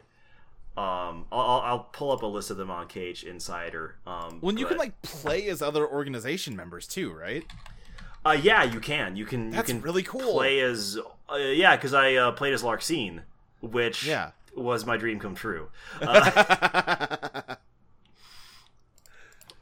yeah, no, it was really great because you could just play as some of the other organization members, and it was, man. Maybe one day, but yeah, I so wish. Yeah. How do you feel about the story of 358? Oh, that's a trickier question. Like, it's one that people like a lot. I like the concept of it more than I like the execution. Okay. Because I think it's a really cool idea. Yeah. But also it's so long and it repeats so many things. Like, how many times do I really need to see Axel, Xion, and Roxas eat ice cream on that tower and talk about how sad they are? Yeah, that was like, how many times does that same conversation really need to happen? I get the idea that it's like that tower is their Cheers bar, right? And it's like, oh, this is the friendly place they go. Also, I just posted a list of the images of the Keyblades in 358 so you can see how dope they are. But, like, there are other things friends can do. They could try a different flavor of ice cream maybe once. Yeah, really the big lost opportunity of 358 over 2 is showing them be friends outside of just like sharing trauma. Yeah. Like, we don't really get any scenes of them having fun together. Like, they don't go off and like, this is something that Kingdom Hearts 2 prologue did really well, like where Roxas and Pence and Hayner and Alette are off like in Twilight Town investigating the mysteries. Right. And that's pretty funny. Like, that's some good, like, I get a good sense of what they do together as friends. Whereas, like, there's no scenes like that in 358 over 2 days. I mean, maybe just because of, like, the limitations of this mission system they had to work with. But even still, I feel like you could have come up with something to just show, like, here's what Axel and Roxas and Shion do, like, when they've got free time. Yeah. Besides going up to the clock tower. Right. And part of me, too, like, they were pretty written into having to do Twilight Town for it. Because, like, between Chain of Memories and 2, you have to. There's a part of me that kind of wanted to see them hanging out in the world that never was and get a sense of, like, what that place is like when you're not just having fights in it, you know? Yeah, because, I mean, they go there, like, to get that, their base is located there, and there's some, like, pretty cool scenery there. Like, have them eat ice cream on top of the battle skyscraper instead. Exactly. Maybe, like... Have them, like, go to a shopkeeper and just a dusk is there's like, what do you seek, my liege? Yeah, I mean, there were so many opportunities for them to just let those characters just interact with each other and just have quote unquote like meaningless stuff happen between them. Yeah. And meaningless in the sense of like the driver's license episode in Dragon Ball Z, where like that episode doesn't matter, but it's fun because it gives us an idea of like Goku and Piccolo's friendship that we don't often get in the series as a whole. And that's, I think, what we desperately needed from 358 over 2 days. That is the key missing piece. Yeah, the thing that really frustrated me with 358 is that I came away from Kingdom Hearts 2 feeling like I understood Roxas pretty well. They did not show a ton of his life. They showed a handful of, like, key scenes, and then you had the prologue that was a weird, like, facsimile of his life. But I feel like that was enough to paint a really complete picture. Yeah. And if they're going to take a whole game that's just time with Roxas, you got to give me more than the picture you've already painted. Yeah. Like, show me something else. And honestly, I don't really feel like they added enough to Roxas to justify him being the viewpoint character. Right, yeah, I agree. Like, I like, didn't really learn all that much more about Roxas that I didn't get from Kingdom Hearts 2. Yeah, it's telling the same story Kingdom Hearts 2 did in a slower, more boring way. Yeah, personally, like, if I could have chosen a viewpoint character, I would have done Axel. That would have been interesting, because he's the one who's got a lot of stuff going on. Like, he's you know the why one... you can't do Axel, though? Because he goes to Castle Oblivion, and the law of Castle Oblivion is that everything is cards, and they would have had to do card combat for a boss fight against Sora. Yeah, you're right. Yeah. I love that line in Chain of Memories where Marluxia's just like, the law of this castle is that everything is cards. Do you think Marluxia had to practice that line to not crack up? No, I think Marluxia loves Yu-Gi-Oh! And that's why the Castle Oblivion's like that. I don't think that's true. Intrinsic to the castle. Yeah, Marluxia is an edgelord. He would love saying stuff like that. Yeah. He's a drama queen. Yeah. And then, like, I like Shion as a character. I think she's good. But I don't love how 358 treats her. Yeah, I mean, there's... You sort of gotta paste over some things. Yeah, because the thing is, you know, she meets Namine and Riku, and they're like, hey, you're really part of Sora. So this whole, like, fun life you have with your friends that you love... none of that's as important. You should probably die so that our friend can be alive, please. And she's just like, wow. Well, okay then. And it just sucks. Yeah, I think that sacrifice would have worked better if again, there was a little more time, and this maybe, I don't know, would be a good argument for making Shion the viewpoint character instead.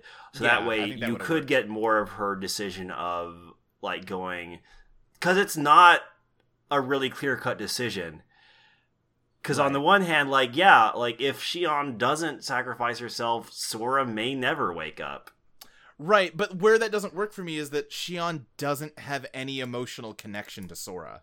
Yeah. It's just like the argument for why Shion but also should do like it, yeah. Riku, by the same token, Riku doesn't have any reason to care about Shion. He doesn't have any emotional protection, like connection to her. Yeah, for sure. And like from his perspective, like, you know, it sucks, but his best friend like will never wake up if she doesn't sacrifice herself, and Sora needs to save the world. Right, so... I get why Riku has the position he has, but by the end of it, Shion is like willingly going along with it, and has a lot of lines about how like it's time for her to like return to her rightful place, and she doesn't deserve to exist, and it's like, this is gross, especially after Kingdom Hearts 2 was so much about how, no, the nobodies are real people and they deserve to be treated like that, and now Shion just like, no, I'm not. Anyway, like, it's feel like it's sad that she has to do that, but it's necessary, and it's like noble of her to be making that sacrifice. And I don't think it's noble. I think it just sucks. Maybe would it have been better if sort of if there was like there were some scenes or missions where there was sort of a reconciliation between Riku and Shion, where like Riku basically like took her on a mission for a bit and like sort of showed her like, hey, this is what is happening to the world. Here is what the organization wants. This is why I'm doing what I'm doing, and I'm sorry, but this is why I care about it. And sort of based on that, Shion made the decision. Even though it like, would that make her eventual decision to sacrifice herself like make sense? I think it would. Yeah, that would help a lot. If it was that she is making a choice to sacrifice herself to save the world instead of just coming to agree with the fact that she doesn't deserve to be alive. Yeah, I do agree that they needed to justify that change of heart more. Yeah. Yeah, and I think that I initially said that Axel would be a good viewpoint character, but I'm kind of like thinking now, well, maybe the viewpoint character should have been Shion, so we could have had a scene like that. But also, even if the viewpoint character was Shion, I don't know if they would have, because that doesn't gel with their just boring-ass mission structure.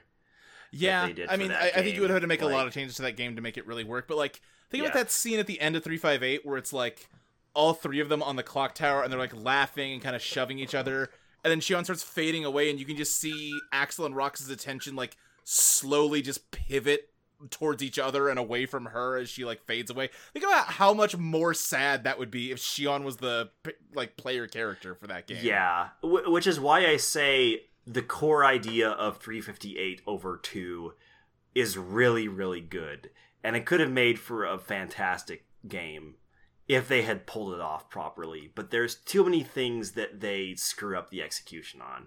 Yeah, I agree. I like it in the abstract, but I don't think it's very good. Yeah. I guess Birth by Sleep is next? Yeah, Birth by Sleep is next. We're going back to the past, baby. Yeah, so we actually forgot to mention, but like the ending of Kingdom Hearts, I think it's the ending of Kingdom Hearts 2. It's the secret ending, yeah. Yeah, the secret ending of it has the...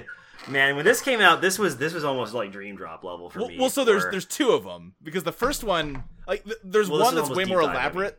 Yeah. The one that's way more elaborate is super cool, and I like it.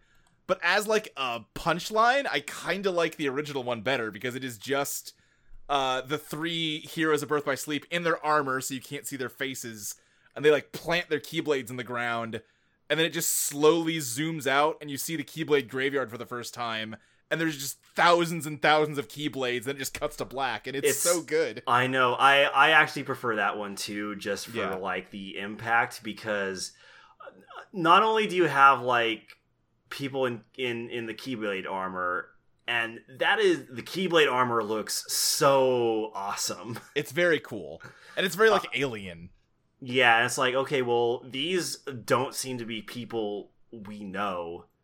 And, you know, in a location we don't know, and just, like, tons of Keyblades everywhere, more than we've ever, like, even realized existed. It's just this one shot that immediately, like, completely changes your understanding of Kingdom Hearts. It's so good. Yeah, And, like, the more elaborate one is just, like, a very high-fidelity version of the ending of Birth by Sleep. Yeah, and I think that more elaborate one is when they actually reveal the face of Ventus.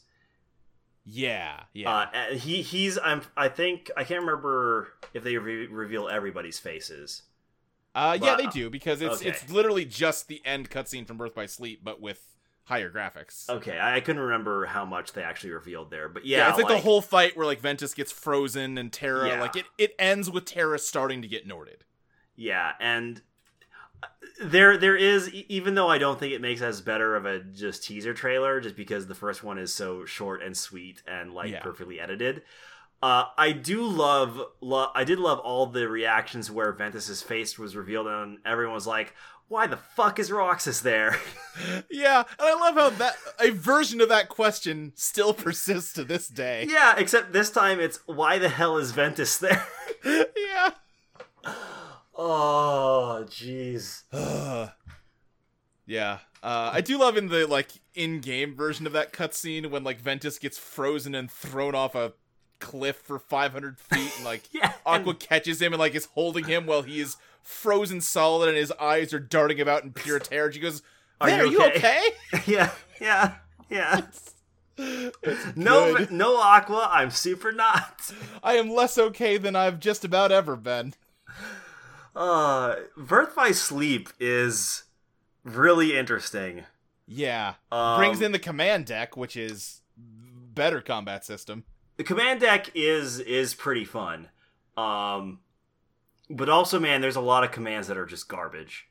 Yeah, sure. And also, I found the game to be very grindy in a way I did not care for. Yeah, my issues with the command deck compared to the other combat systems is that there's a lot of just command deck options that are traps that either, you know, are garbage and hardly ever do anything, like almost all the status effect ones. Sure, but that's any RPG. Damage. Why, like, listen, the rule of RPGs is take all the status effect moves and throw them in the garbage. But there's so many of them. Yeah, there are. Or there's ones that actually do a lot of damage, but they're, like, activation windows are so terrible, or their hitboxes are so terrible, or their homing is so terrible that you're almost never going to hit with them in any fight that actually matters. Yeah, I can see that. To me, like, those are tweaks that, like, you could improve on. I think by, like, Dream Drop, they've refined that system a lot and made it really good. Yeah, I will agree that Dream Drop sort of is a much better iteration of the command deck. Right, and just overall, I just like how much the command deck lets you customize your, like, playstyle in a way that the old combat just doesn't. Yeah, I just... My complaint about the command deck is mostly that it's just way too easy to enter into a boss battle with commands that are really good for the world in general, but then do just absolutely nothing against the boss, or just completely useless. Because that happened to me multiple times when I first played through that game, where I had a deck that was, like, really good for just getting through the world and for, like, grinding against enemies. And I got into a boss battle and, like, they were almost completely useless. Like, yeah, I never really ran into that problem, so maybe I just got lucky with which ones I picked, but yeah. Yeah. So my second playthrough, like, I sort of knew which ones to craft and which ones to just, like, ignore or craft just so I could get to another one.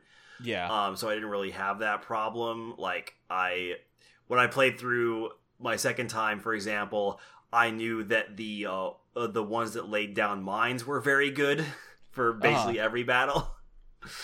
And especially, like, the ones that would put you into a animation lock and like sort of teleport to the enemy. Yeah. But yeah, there's the command deck was a mixed bag for me. And like I said, as much as I like enjoyed the form changes and putting drive forms into that game wouldn't necessarily make a whole lot of sense. I still like drive forms better. Yeah. But like I said, the command deck really works for me. My big issue with Birth by Sleep is that I would beat a boss and it was like a well-balanced fight. I was clearly right on the leveling curve. And then I would get to the next world and the first enemy I ran into was harder than the boss I just fought. What's weird about that is I never once experienced that problem. Man, I don't know how you avoided it. Yeah, I don't know either, because I always had, like, I would have problems with bosses sometimes, but I can't remember an instance where I ever had problems with, like, just the normal-ass enemies. Yeah, I mean, I posted a video when I was going through it. Like, I got to the Peter Pan world, and there's, like, a gorilla at the beginning, and just, I was dumping every shotlock and spell I had into it. I watched that, and I remember, like, oh, those are enemies that when I first got to that world, I was killing in, like, maybe 10, 15 seconds at most. Yeah, I got there eventually because I just sat there and grinded on that gorilla. I grinded on that gorilla. But it was rough. Yeah, I don't know. Maybe I always tend to overlevel slightly in Kingdom Hearts games. Maybe it was just that, but yeah, like, and I got through every one of these games a little underleveled, so. But yeah, I don't know. It's weird. That our experiences with the combat system were so very different. Yeah. Which maybe is an indication that it could have been tweaked a little bit more. Yeah, it had room for improvement. And again, in their defense, I think they did eventually improve it. I would have been so mad if I'd been a Kingdom Hearts fan in 2010 when this came out. And had to get a PSP? Yeah. Yup. After seeing that teaser on Kingdom Hearts 2. So I looked it up because I was curious on why they did that. Apparently they were originally going to make Birth by Sleep a PS2 game, and then they had to put it on hold to make Rechain of Memories for the PS2. And then by the time that came out, it was like, well, this is going to need like another year or two of development. And by that point, putting out a PS2 game makes no sense at all. So we can either take all these PS2 level assets that we've already generated and make this a PSP game, or throw everything out and make it a PS3 game. All right, that actually makes a lot of sense to me. It does, but it still sucks. Yeah, no, it does. I actually did buy a PSP. Yeah. Partially for it, and also partially for the first Dissidia game. Okay, yeah. And also and also Crisis Core was on the PSP, and that's actually a pretty fun game too. Yeah, I was gonna say I probably would have done the same thing, but I did not buy a PSP for Peace Walker, so no, I wouldn't have. Well, I mean, Peace Walker isn't as good, so. Yeah, you're right about that. Yeah, no, Birth by Sleep, the one thing that really sucks about Birth by Sleep are the Disney worlds. I don't know. I think they're like in the middle as far as Disney worlds and Kingdom Hearts games go. I think like, what makes it fine. I think what really made it those Disney worlds particularly hard for me to go through in Birth by Sleep is the fact that you went through them 3 times. Yeah, that does get a little rough. And like, so it kind of sucked all the joy out of like, teaming up with Stitch from Lilo and Stitch. Right. Yeah, that's fair. Oh, that Electric Stitch boss is such bullshit, Dustin. Why is that boss so hard? Let me tell you, the boss I had the most trouble with when I played this game on the PSP, and this is maybe just because I just wasn't super familiar with the game at the time, because when I played it again, I didn't have nearly as much trouble. But the very first boss you fight in Cinderella's, I think it's Cinderella's world, the Heartless that's like a what is that thing? I'm trying to remember what character are you thinking of? It's like I think it's Terra's fight. He fights like a giant possessed loom. Not a loom. Oh, yeah. That's the Sleeping Beauty world. Yeah. Oh, Sleeping Beauty. Right, Sleeping Beauty, not Cinderella. Yeah. But yeah, it's like a possessed. I'm not sure what you call that. It's like it's like a loom because it's the thing that Sleeping Beauty pricks her finger on to get cursed. Yeah. That thing was shockingly hard. I must have died like 5 or 6 times to it. Because like that's a point in the game where you don't really have healing magic. Oh, sure. Yeah, see, I think the way I cheesed that was by like using the Link thing to switch to Aqua, who does have healing magic. Yeah, so I think it's mostly just because I just didn't know what the Link system did at the time. So I was like, I don't know what to use here. So I just didn't have a cure spell or hardly any potions. So yeah. Like, and it does so much damage to you, and it has a lot of attacks that are hard to avoid, especially since Terra is so like melee focused early on. That boss just kicked my ass for a while. Yeah, I got stuck on the Electric Stitch fight with Terra for a long time. I didn't really have a problem with that fight, weirdly enough. Huh. Yeah, I got stuck on the, like, Terranort fight where you're the Lingering Will. That one's hard. Yeah. I think Aqua fights Vanitas, like, 3 times, and the second one of those was really hard for me. Honestly, all of Aqua's fights are pretty brutal at the end. Yeah. I didn't think her Xigbar fight was too bad. Yeah. But, I don't know. But yeah, like, almost all the fights at the very end just are really hard. Yeah, and like the final Terranort fight is one where it's like, you know what? I give up. I'm just going to go grind until I am over-leveled for this fight and button mash my way through it. Yeah, I knew those fights were coming, so that's kind of what... And I hated doing them the first time around, so that's basically what I did. And even then, like, there are a couple where I just barely beat them. I don't even know what the second phase of that fight is like, where he brings out the, like, Heartless stand, because I just killed it too fast. Oh, it fucking sucks, dude.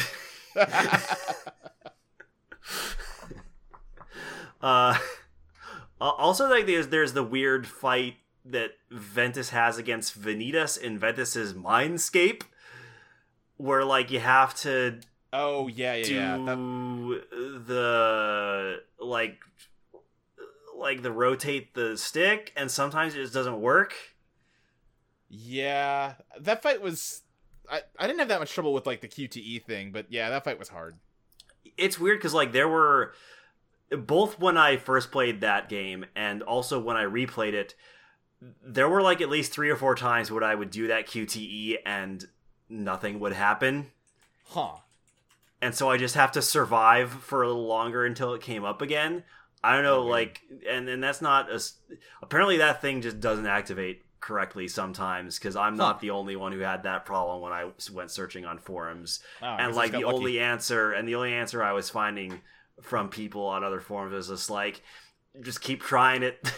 It'll work eventually. Jeez, that's no good. Yeah, it sucks. Yeah. How do you feel about the, like, and I agree with you, the Disney World thing kind of sucks, but like in general, how do you feel about how it like splits up the story? I like it a lot, actually. Yeah. I like it. Yeah, go ahead. I dig that there are 3 protagonists, and that especially that one of them is a woman. Sure. So like we finally get a female character who does shit. Right. Absolutely. And also it helps that Aqua is the like blatantly cooler than the others. Yeah, Aqua is the most competent person in the entire series, other than like maybe Riku. Yeah, and Goofy, obviously. Well, yeah, of course. Honestly, can we just get a Kingdom Hearts game where the team is Aqua, Goofy, and Riku? No, listen. If the next game doesn't have a team of Aqua, Riku, and Kairi, I'm gonna riot. Yeah, no, fair.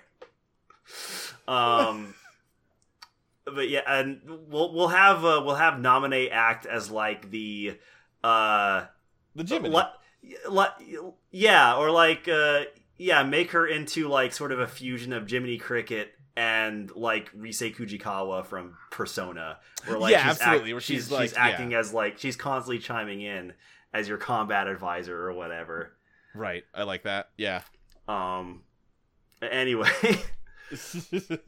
yeah, no, I think it was kind of clever, because it's not really a storyline. It's not really a type of narrative that Kingdom Hearts tried before or really tries again. Like they kind of do in Dream Drop Distance, but a little bit. But Dream Drop Distance doesn't try for the same dramatic irony that Birth by Sleep goes hard for. I like the idea of playing as 3 characters. I think I would have liked it more if instead of playing through the whole game as one and then the other and then the other, if it was you play through this world as Aqua, and now we're gonna cut over and see what Terra is up to, and cut around in a way. Yeah, so make it more like how Dream Drop worked. Yeah, basically. Yeah, I do agree with that. I think it would have been neat to make the cast more intertwined. Right. And it would also, and ideally, you, if it worked that way, you could just, story reasons be damned, just keep the same library of command decks stuff, so you wouldn't have to constantly be, grinding the same things over and over whenever you start a new story. Absolutely. Which, again, is like Dream Drop. Yeah.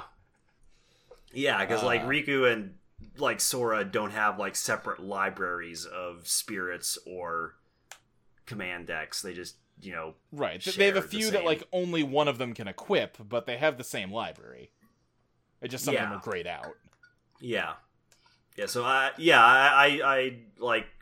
hadn't thought of it before now, but yeah, making it work more like Dream Drop I think would have benefited it a bit more. I think it would have cut down on the feeling of repetition as well, ironically enough, because if you just have it where you do one part of the world and then immediately cut to a different character doing another part, it feels more like a cohesive world, like how Kingdom Hearts 2 does it. Oh, sure. Yeah. Where it's less oh, now I'm exploring the rest of this world immediately, as opposed to finishing one playthrough and then going through the exact same order again. Ironically, it feels more repetitious to just do it all spaced out like that. Yeah. Than just have it form a cohesive whole. And I just feel like they could have done a better job, hitting that dramatic irony you were talking about, if they could have a little more control over the order in which you saw all the scenes. Yeah, because I think, clearly the intended order is Terra, Ventus, Aqua. Yeah, that seems right. Because, Aqua's kind of ties everything together. Right, and, Aqua's who you play as in, the ending. Yeah. Aqua's also, the final viewpoint character for the epilogue.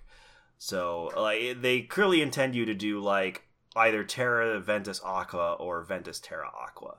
I can see it being, Aqua, Ventus, Terra, where it's, you play as Aqua, and she has an idea about how to solve everything, and then you play as the other two. You end it with revealing what happened to Terra, and then you cut into Aqua going to find out, I want to say that actually someone in the Penny Arcade forum thread did mention they did it in that order, and they did actually like it that way. Yeah, I can see that making sense. Yeah. The only thing I'd say is that it'd probably be weird to start with Ventus. Yeah. Well, I'm saying start with Aqua. Yeah, I know. I'm just saying, the Aqua, Ventus, Terra makes a lot of sense. Terra, Ventus, Aqua makes a lot of sense. I see what you're saying. An order that starts with Ventus makes less sense to me. Yeah. But I don't know if I'm wrong about that or if I'm just stuck in my ways. Yeah, it might be totally fine. It's hard to say. Yeah. But yeah, it's... I like a lot of the characters in this game. Honestly, the reason why I like Birth by Sleep so much is largely due to the characters in the storyline that they do. Yeah. Because Terra is a goddamn idiot, but he tries so hard. He might be the single dumbest person in the whole franchise, and this is a franchise with Sora in it. Yeah, because at least Sora is smart enough to know that Maleficent is a bad person. To know that Maleficent sounds like a synonym for bad.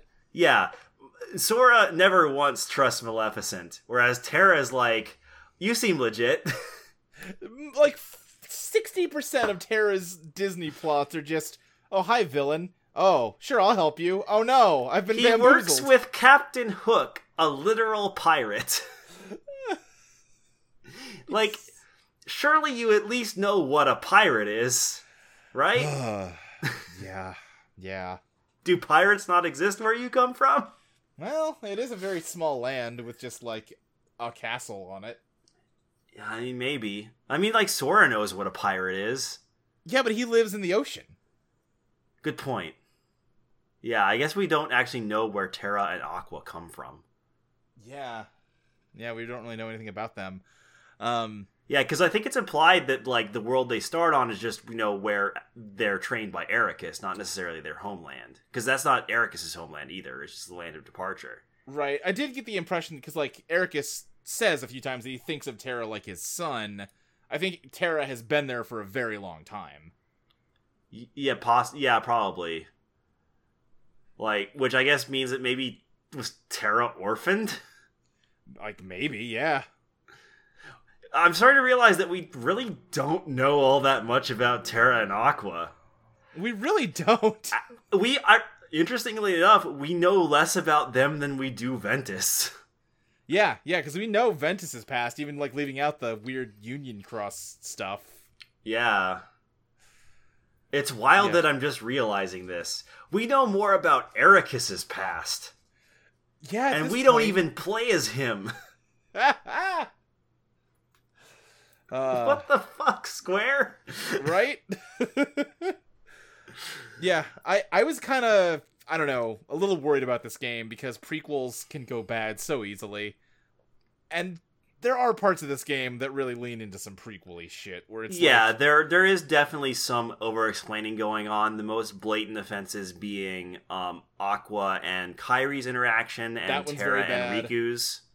That one's bad. I don't think it's as bad as, like, Lee and Ventus. Yeah. I think of the three pairings, Terra and Riku is the one that makes the most sense and feels the least just unnecessary. Right. Because, like, he straight up just passes on the ability to wield the Keyblade, which is something that is just straight up a plot point and, like, a sore spot for Riku in Kingdom Hearts 1, whereas, like, we didn't... There's really no purpose to what Aqua does, like, with Kairi, as like, I'll place my protection on you. Right, so now if you're ever in danger, your heart will go into someone you trust. And it's like, you didn't need to explain that. It was like the world was falling apart. I can just believe that some weird magic bullshit happened. It's fine. Yeah, also, like, Kingdom Hearts 1 already explains why that happened. Like, we see Kairi's, like, ghost or whatever fall through Sora, and that's when her heart goes into him. Right. It's so unnecessary. Yeah. And then Lee, again, just being like, hi, I'm Lee. Got it memorized? I want to make friends with everybody. Your face looks especially friendly. I'm always going to make friends with people who look like you, Ven. Yeah. It's like, why? You don't need to do that. Yeah. Honestly, there's a lot of dumb stuff that happens in Radiant Garden and Birth by Sleep. Yeah. They even explain why Xigbar gets his scar. Yeah, they do. That one, I don't know, I'm more okay with that one. Like, someone shot his eye out, so why not Terra? Yeah, I guess the goofier it is, the more okay I am with it. Like, explain how Mickey lost his shirt. Yeah. Now, here's my question, though, because now we know from Kingdom Hearts 3, Xigbar's really Lushu, and he's been the real puppet master all along.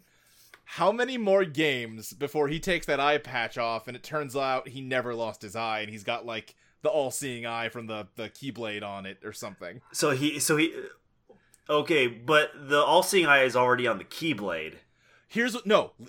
Let me pitch you on this. The Master of Masters is going to show up again in the next Kingdom Hearts. He's going to give No Name back to him and be like, oh, here's your eye back, Master. And then he's going to walk away with, like, his back to his master. He's going to take the eye patch off and the eye is going to be in his head. Oh, so you're saying he replaced it?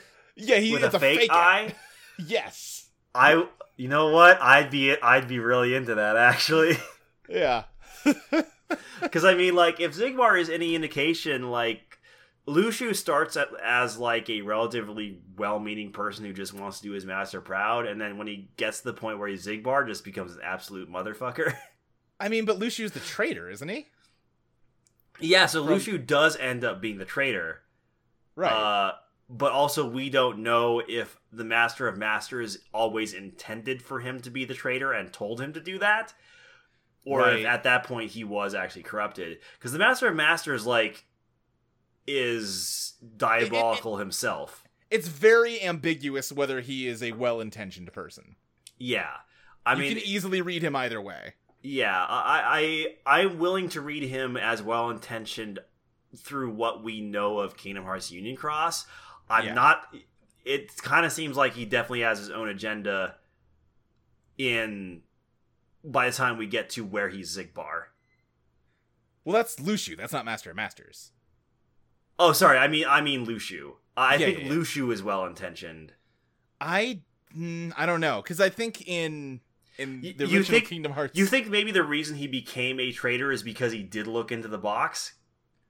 He absolutely looked into that dang box. Yeah, because that's the one instruction that Master of Masters gave him, and Master of Masters said that the person who becomes the traitor is the one who does not do what they were told that their role was. Right, exactly. Yeah, he absolutely dragged that box out into the desert, like we see in back cover, and then cracked that sucker open. Yeah, and like Lu Shu does make good on his promise to carry the Keyblade. He cracked open that cooler, and he drank all of a Master's beer. Yeah, cracked open a cold one with none of the boys. Yeah. Because they also say, like, the traitor is the one who bears the sigil, which none of them know what it means, but it's the X in Lu Shu's name. I hate that I found that out through... I can't remember who I wonder if it was Waypoint that I found that out through. Yeah. Or who it was. But I hate...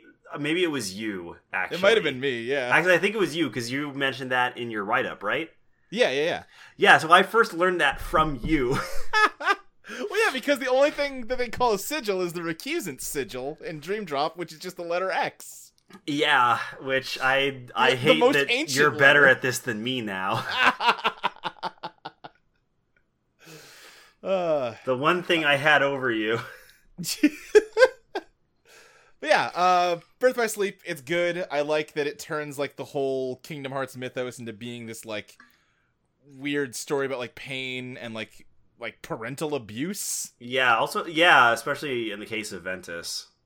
Yeah, absolutely. Like, it changes it. It's not just this, like, big epic world-saving thing anymore. Now it is, like, the core conflict of Kingdom Hearts is repairing the damage that an abusive father did to his adopted son. Yeah, and also you could argue, like, partially Ericus, because even though he loves his students like his children... He was also pretty quick to murder Ventus. Yeah, also he doesn't really... He treats them more as Keyblade wielders, like, than people. Yeah. That, like, have feelings and connections to him. Because, like, he just expects Ventus to do the right thing for the universe and, like, you know, kill himself for the greater good. Right, it's the Xion argument, but unlike, you know, Xion, Ventus's friends stepped in and was like, no, mm-mm. Yeah, so, like, Ericus's failing is that he sees them as, like, just, you know, Keyblade wielders who should do what must be done, as opposed to, like, people he has a relationship with. Right, and like, that is more important. And, like, that kind of, like, Xehanort kind of correctly calls that out about him at the start of the game, where he tells Terra that, like, oh yeah, Ericus lives too close to the light, that he's been blinded by it. And, like, yeah, kinda. Yeah. That's the thing about Xehanort, is that he is an absolute bastard, but there's, like, a nugget of truth to the things he says, and that's what makes him, like... Which is why he's able to corrupt Terra so well. Right, yeah. Well, also because Terra's dumb, but partially because he's able to pick at threads that, you know, Ericus, like, leaves dangling. Yeah, and Xehanort's just out there, like, listen, no, I'm not in favor of darkness. I just think we need to hear both sides. Yeah, what if we had a reasoned debate? What if we just made dark and light equal? Maybe give dark like 13 to 7. Maybe don't make it perfectly equal. Yeah. What if we made electoral college?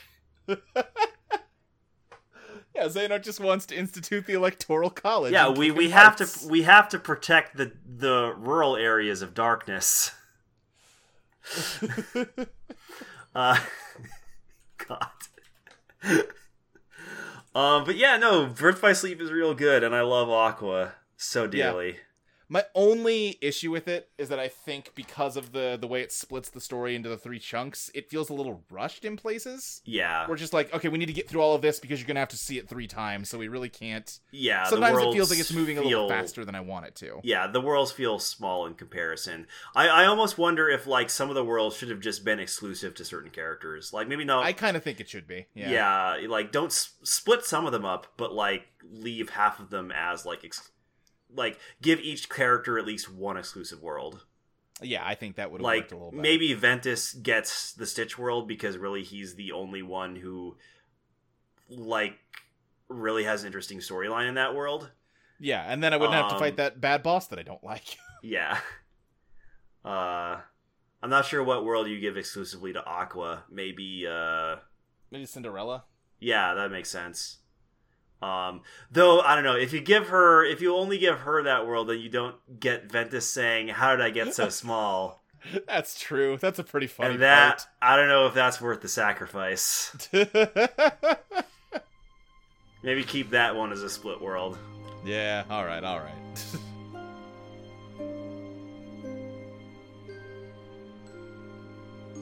Hey folks, this recording ended up going on for quite a bit longer than I initially expected, so to make the file sizes reasonable to work with, I ended up splitting this into 2 podcasts. You can find us talking about the rest of the Kingdom Hearts franchise in part 2.